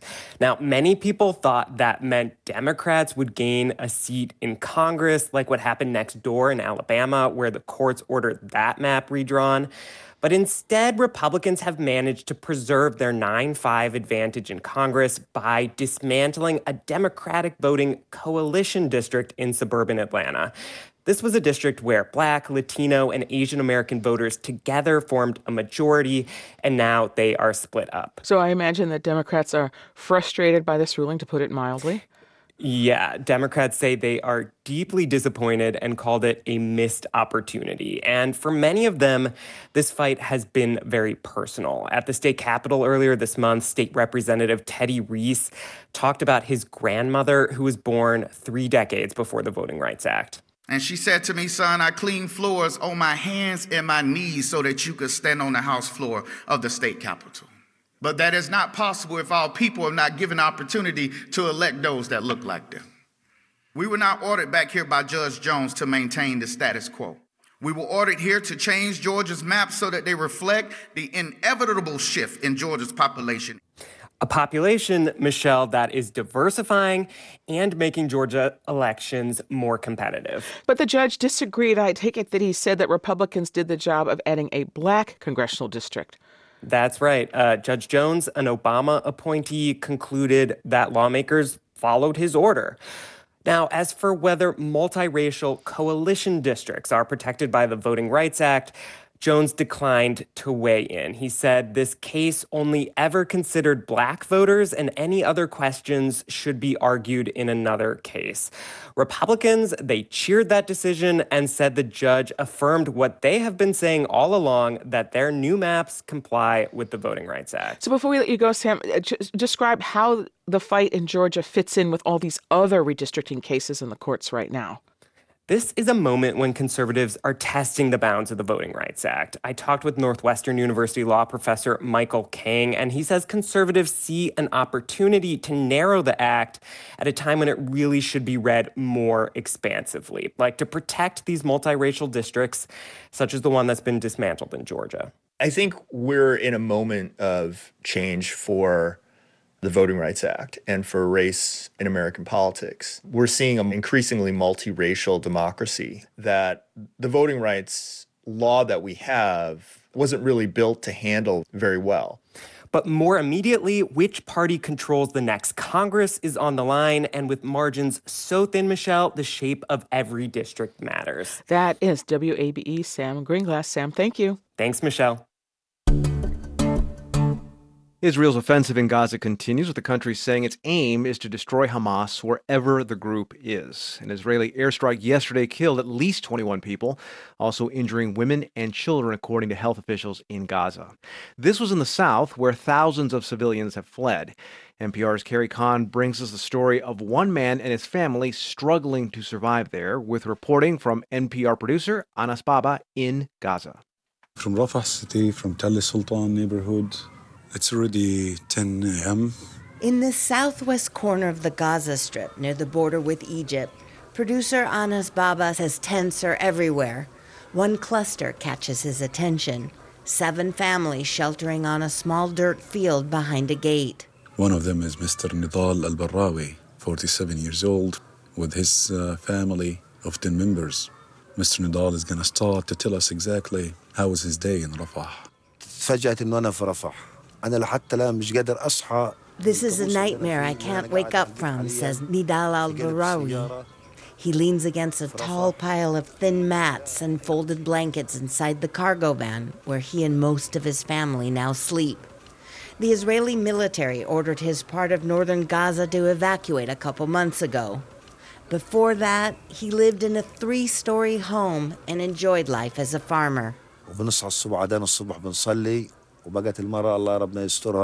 My wife used to prepare me coffee, and I then used to go to work. I would feed my cows, then go and take care of the rest of my farm. Al-Barawi says he also grew apricots and avocados. He would nap midday, then spend evenings with friends and relatives. Everything we needed was right by us. Now that is all gone.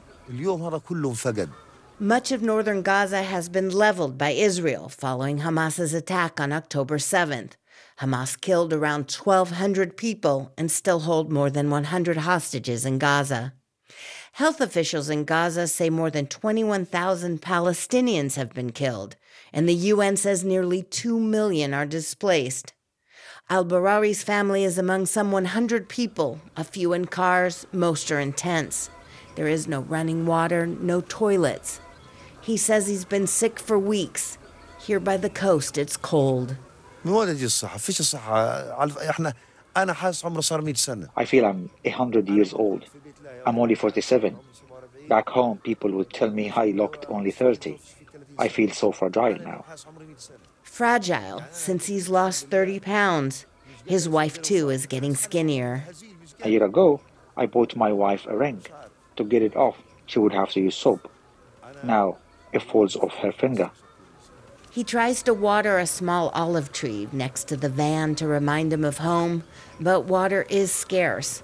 His 14-year-old daughter spends every day in line for a few gallons, not enough for the whole family. UNICEF says children displaced by the war in Gaza get less than half the water needed to survive. His 7-year-old son is dehydrated, and Al-Barari worries he will die. He says he thinks of death all the time. I only wish that if I'm to die, I die with all my family. I don't want to die and leave them. Or worse, he says, for him to be the only survivor. With producer Anas Baba in Gaza, I'm Carrie Kahn, NPR News, Tel Aviv.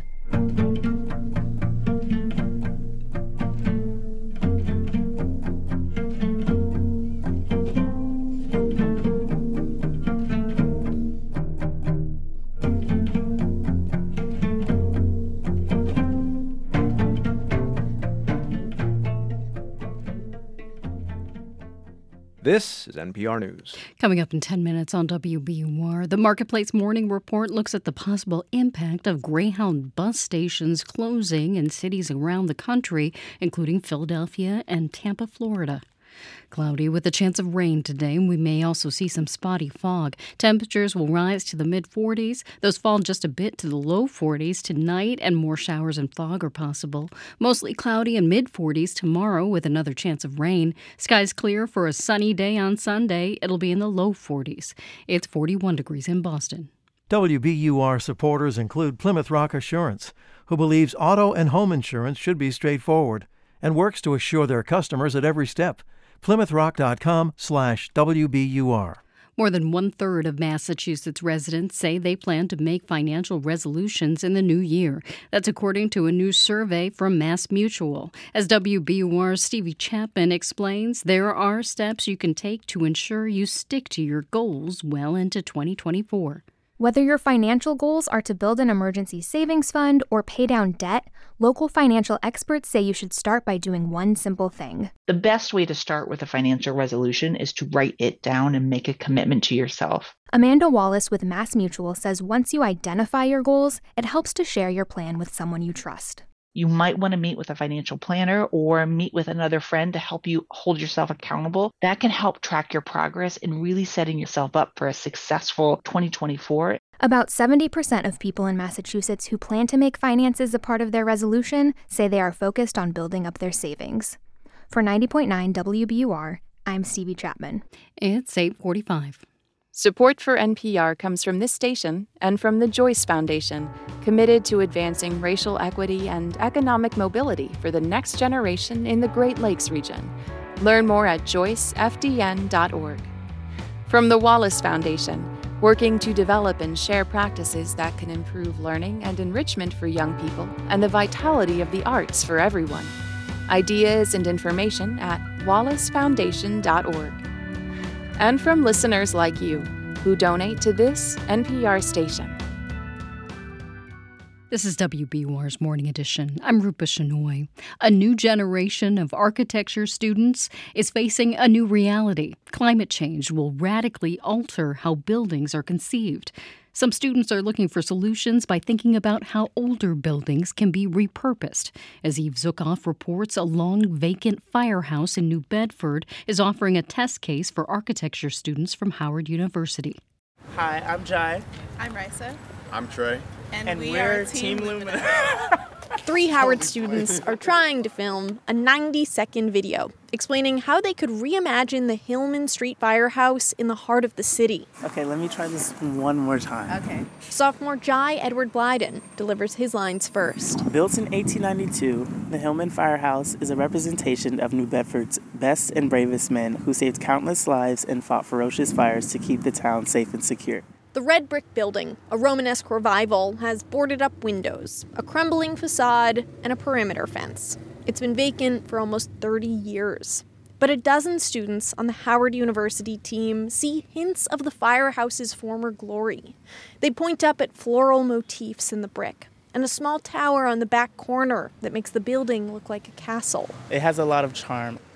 The students made the trek from Washington to Massachusetts' South Coast as part of a program called the Envision Resilience Challenge, which brings together city planners, community members, and college students in climate-vulnerable areas. They're here to learn what it would take to restore the building's exterior, reusing everything they can, and then redesign its interior with modern, affordable apartments.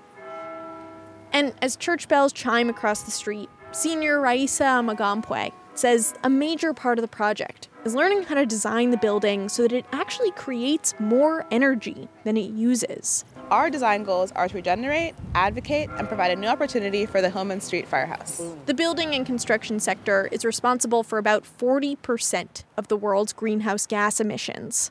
But this new generation of architects is learning what it would take to knock that number down by resuscitating older structures with a minimal carbon footprint. We're working with 3 big goals.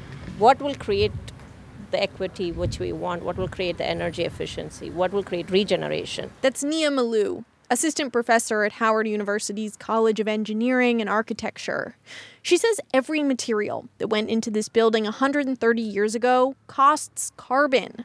Consider, she says, what it took to manufacture, transport, and assemble just one brick. Literally, it's ridiculous if you start adding the carbon. But if I can reuse that brick for another 100 years, then it is so worth it. New Bedford itself stands as an emblem of vulnerability to climate change. A recent report found sea levels around the city are projected to rise more than 2 feet in 25 years. Malou says she wants hope for the firehouse to represent hope for our planet. When you revive something, like when you layer future on history, it becomes present, and it's the most beautiful thing. They're working out how to divide the building into as many as 9 apartments with 1 or 2 bedrooms each. They talk about how in the next phase of the building's life, they could replace a gas heating system with solar panels and electric heat pumps. Then they can make sure the building has a tighter envelope, so less of that heat leaks out.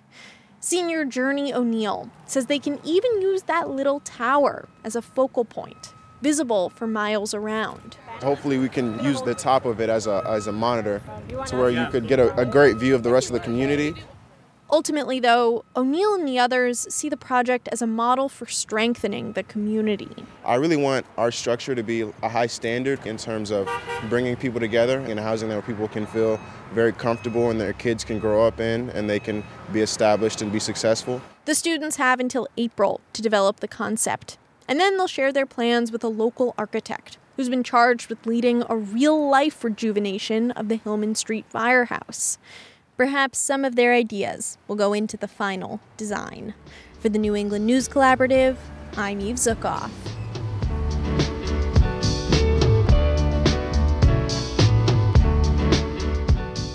Coming up at the top of the hour on WBUR, it's the BBC News Hour with the latest on this morning's coordinated missile attacks on towns and cities across Ukraine by Russia. Ukrainian officials say the raids have left at least 16 people dead.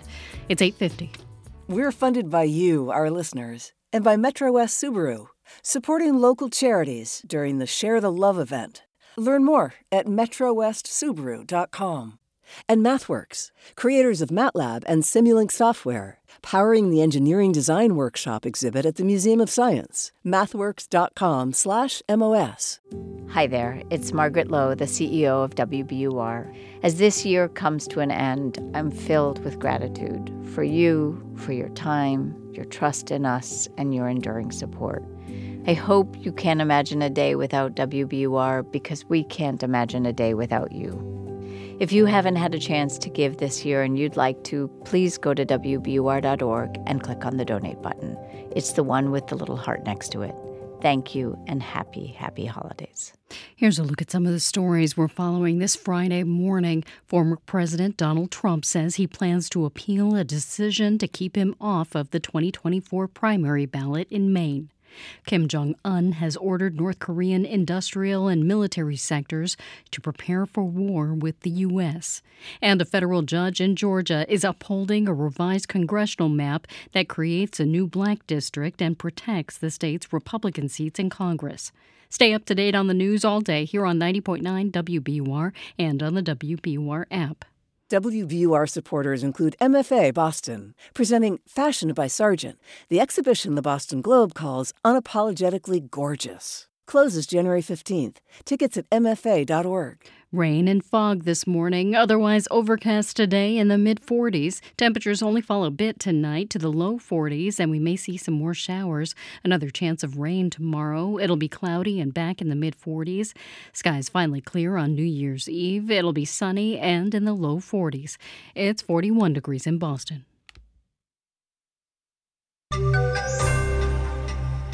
Google will pay for its private browser that wasn't so private.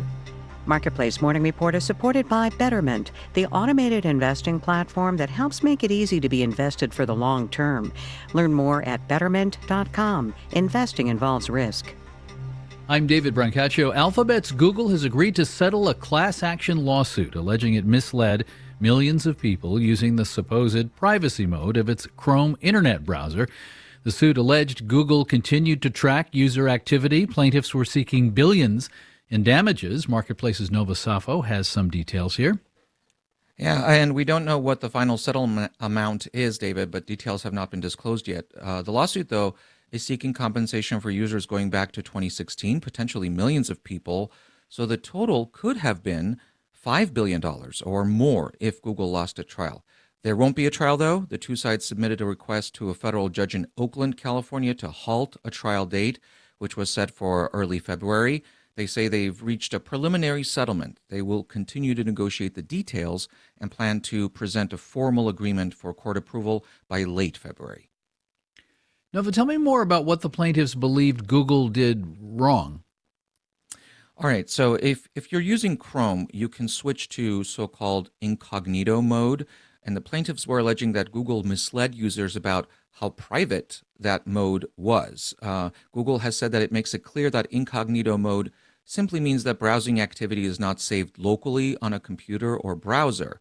The plaintiffs said Google's behavior was misleading because it continued to collect user activity data.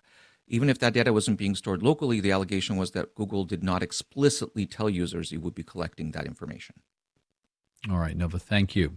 A number of Greyhound bus stations are closing, including Philadelphia and Tampa. 20 Lake Holdings, an affiliate of a hedge fund, owns the real estate and has been putting some of it up for sale. That means Greyhound has been moving some stations to the suburbs and in some cases making people wait for buses on the sidewalk, city bus style. Marketplace's Kristen Schwab has that. Greyhound was once synonymous with inner-city bus transportation, but in the 90s and early aughts, new bus companies like Megabus came onto the scene. They didn't have bus stations.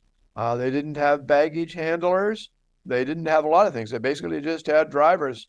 Randall O'Toole is a transportation policy analyst at the Thoreau Institute. He says Greyhound wants to copy the stationless model. O'Toole says that can be good for passengers. If you have a choice between going for $30 and have a station or $10 and have a curbside stop, you're going to choose $10. But Nick Klein, who teaches transportation planning at Cornell, says bus stations are important infrastructure for travelers. Very few people would say their favorite place to hang out for an afternoon is a bus terminal, but they offer shelter, they offer stores to get something to eat, they offer places to go to the bathroom. And they offer a safe place to wait. I'm Kristen Schwab for Marketplace. It has taken 33 years for the key stock market indicator in Japan to go above a record high set back in 1989, but that has happened this year with the Nikkei 225 index in Tokyo going up 30% here in 2023. The new high was fueled by a low Japanese yen, which makes overseas profits higher when brought back home, plus reopening after pandemic and generally solid profits from key Japanese companies. Here, the S&P 500 is still just a few points below its all-time high this morning. We'll see if the record is broken ahead of the new year. The index is up 25% year to date, but stock index futures now are little changed.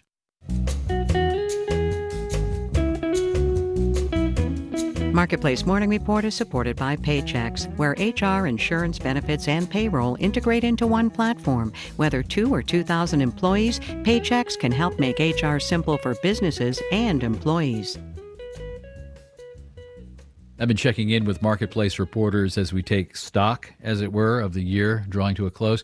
My friend, colleague, and motorcycle aficionado, Kimberly Adams, is our senior Washington correspondent, and you may have heard her hosting the half-hour Marketplace in the evening this week. Kimberly, hi. Hey, David. As we both think back across 2023, I guess it's fair to say the air in D.C. was not choked by all the new legislation passed, signed, and put into law. No, but it certainly was choked up by the drama. It felt like we were lurching from one crisis to the next, whether it be the House Speaker fight or the debt ceiling, whether or not we could pass a spending bill, or were we going to have a government shutdown? And to be honest, it's not looking much better for next year. A lot of these issues are still kind of unresolved. All right, but the executive branch on its own does have the power to put into force really some major legislation from years gone by. Right. So we are starting to see the rollout and implementation of some of the big pieces of legislation that were passed earlier on in the Biden administration. Money is starting to flow from the CHIPS Act, which is supposed to build up our domestic infrastructure for semiconductor manufacturing. Projects are underway in some parts of the country with money from the infrastructure law that actually got done a couple years ago. And while we still haven't seen much of that robust EV charging infrastructure promised from the Inflation Reduction Act, a lot of those efforts are underway and that stuff is coming. My kingdom for an EV charger. You hear that? And I think we have work to do covering our business reporter slices of an election. so many slices of that. Yeah, that's what I'm going to be focused on for much of 2024. Of course, campaigning and fundraising has already been going on for months. This election is set to be the most expensive ever, which it feels like we say that every cycle. And the economy is always a top issue in both local, state, and national races. Campaigns, though, have so much data about us now, from how we browse on the internet to where we go and what we watch on TV. And with all of these new artificial intelligence tool and other kinds of technology layered on top of fragmented audiences across different platforms, I think this election we are going to see all of that money going into hyper-targeted messages about what is and isn't happening in the economy as campaigns try to sway voters ahead of November. Marketplace's senior Washington correspondent Kimberly Adams, thank you very much. Thanks, David. She also hosts our Make Me Smart podcast with Kai Ryssdal. I was just listening to their discussion of U.S. history through the prism of food, Jell-O during the Gilded Age, Spam during World War II. Our executive producer is Kelly Silvera. Our digital producer is Dylan Mietinen. Our engineers are Jake Cherry and Becca Weinman. I'm David Brancaccio. It's the Marketplace Morning Report. From APM, American Public Media. Cloudy in mid-40s today with a chance of rain and patchy fog. Mostly cloudy tonight in the low 40s. It's 41 degrees in Boston, and the BBC NewsHour is coming up next.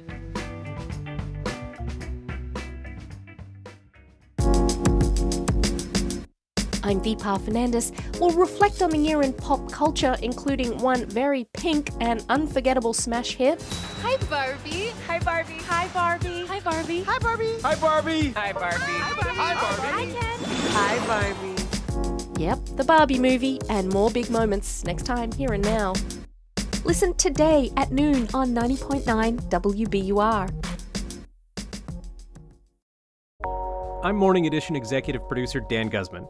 This is 90.9 WBUR FM Boston, 92.7 WBUA Tisbury, and 89.1 WBUH Brewster.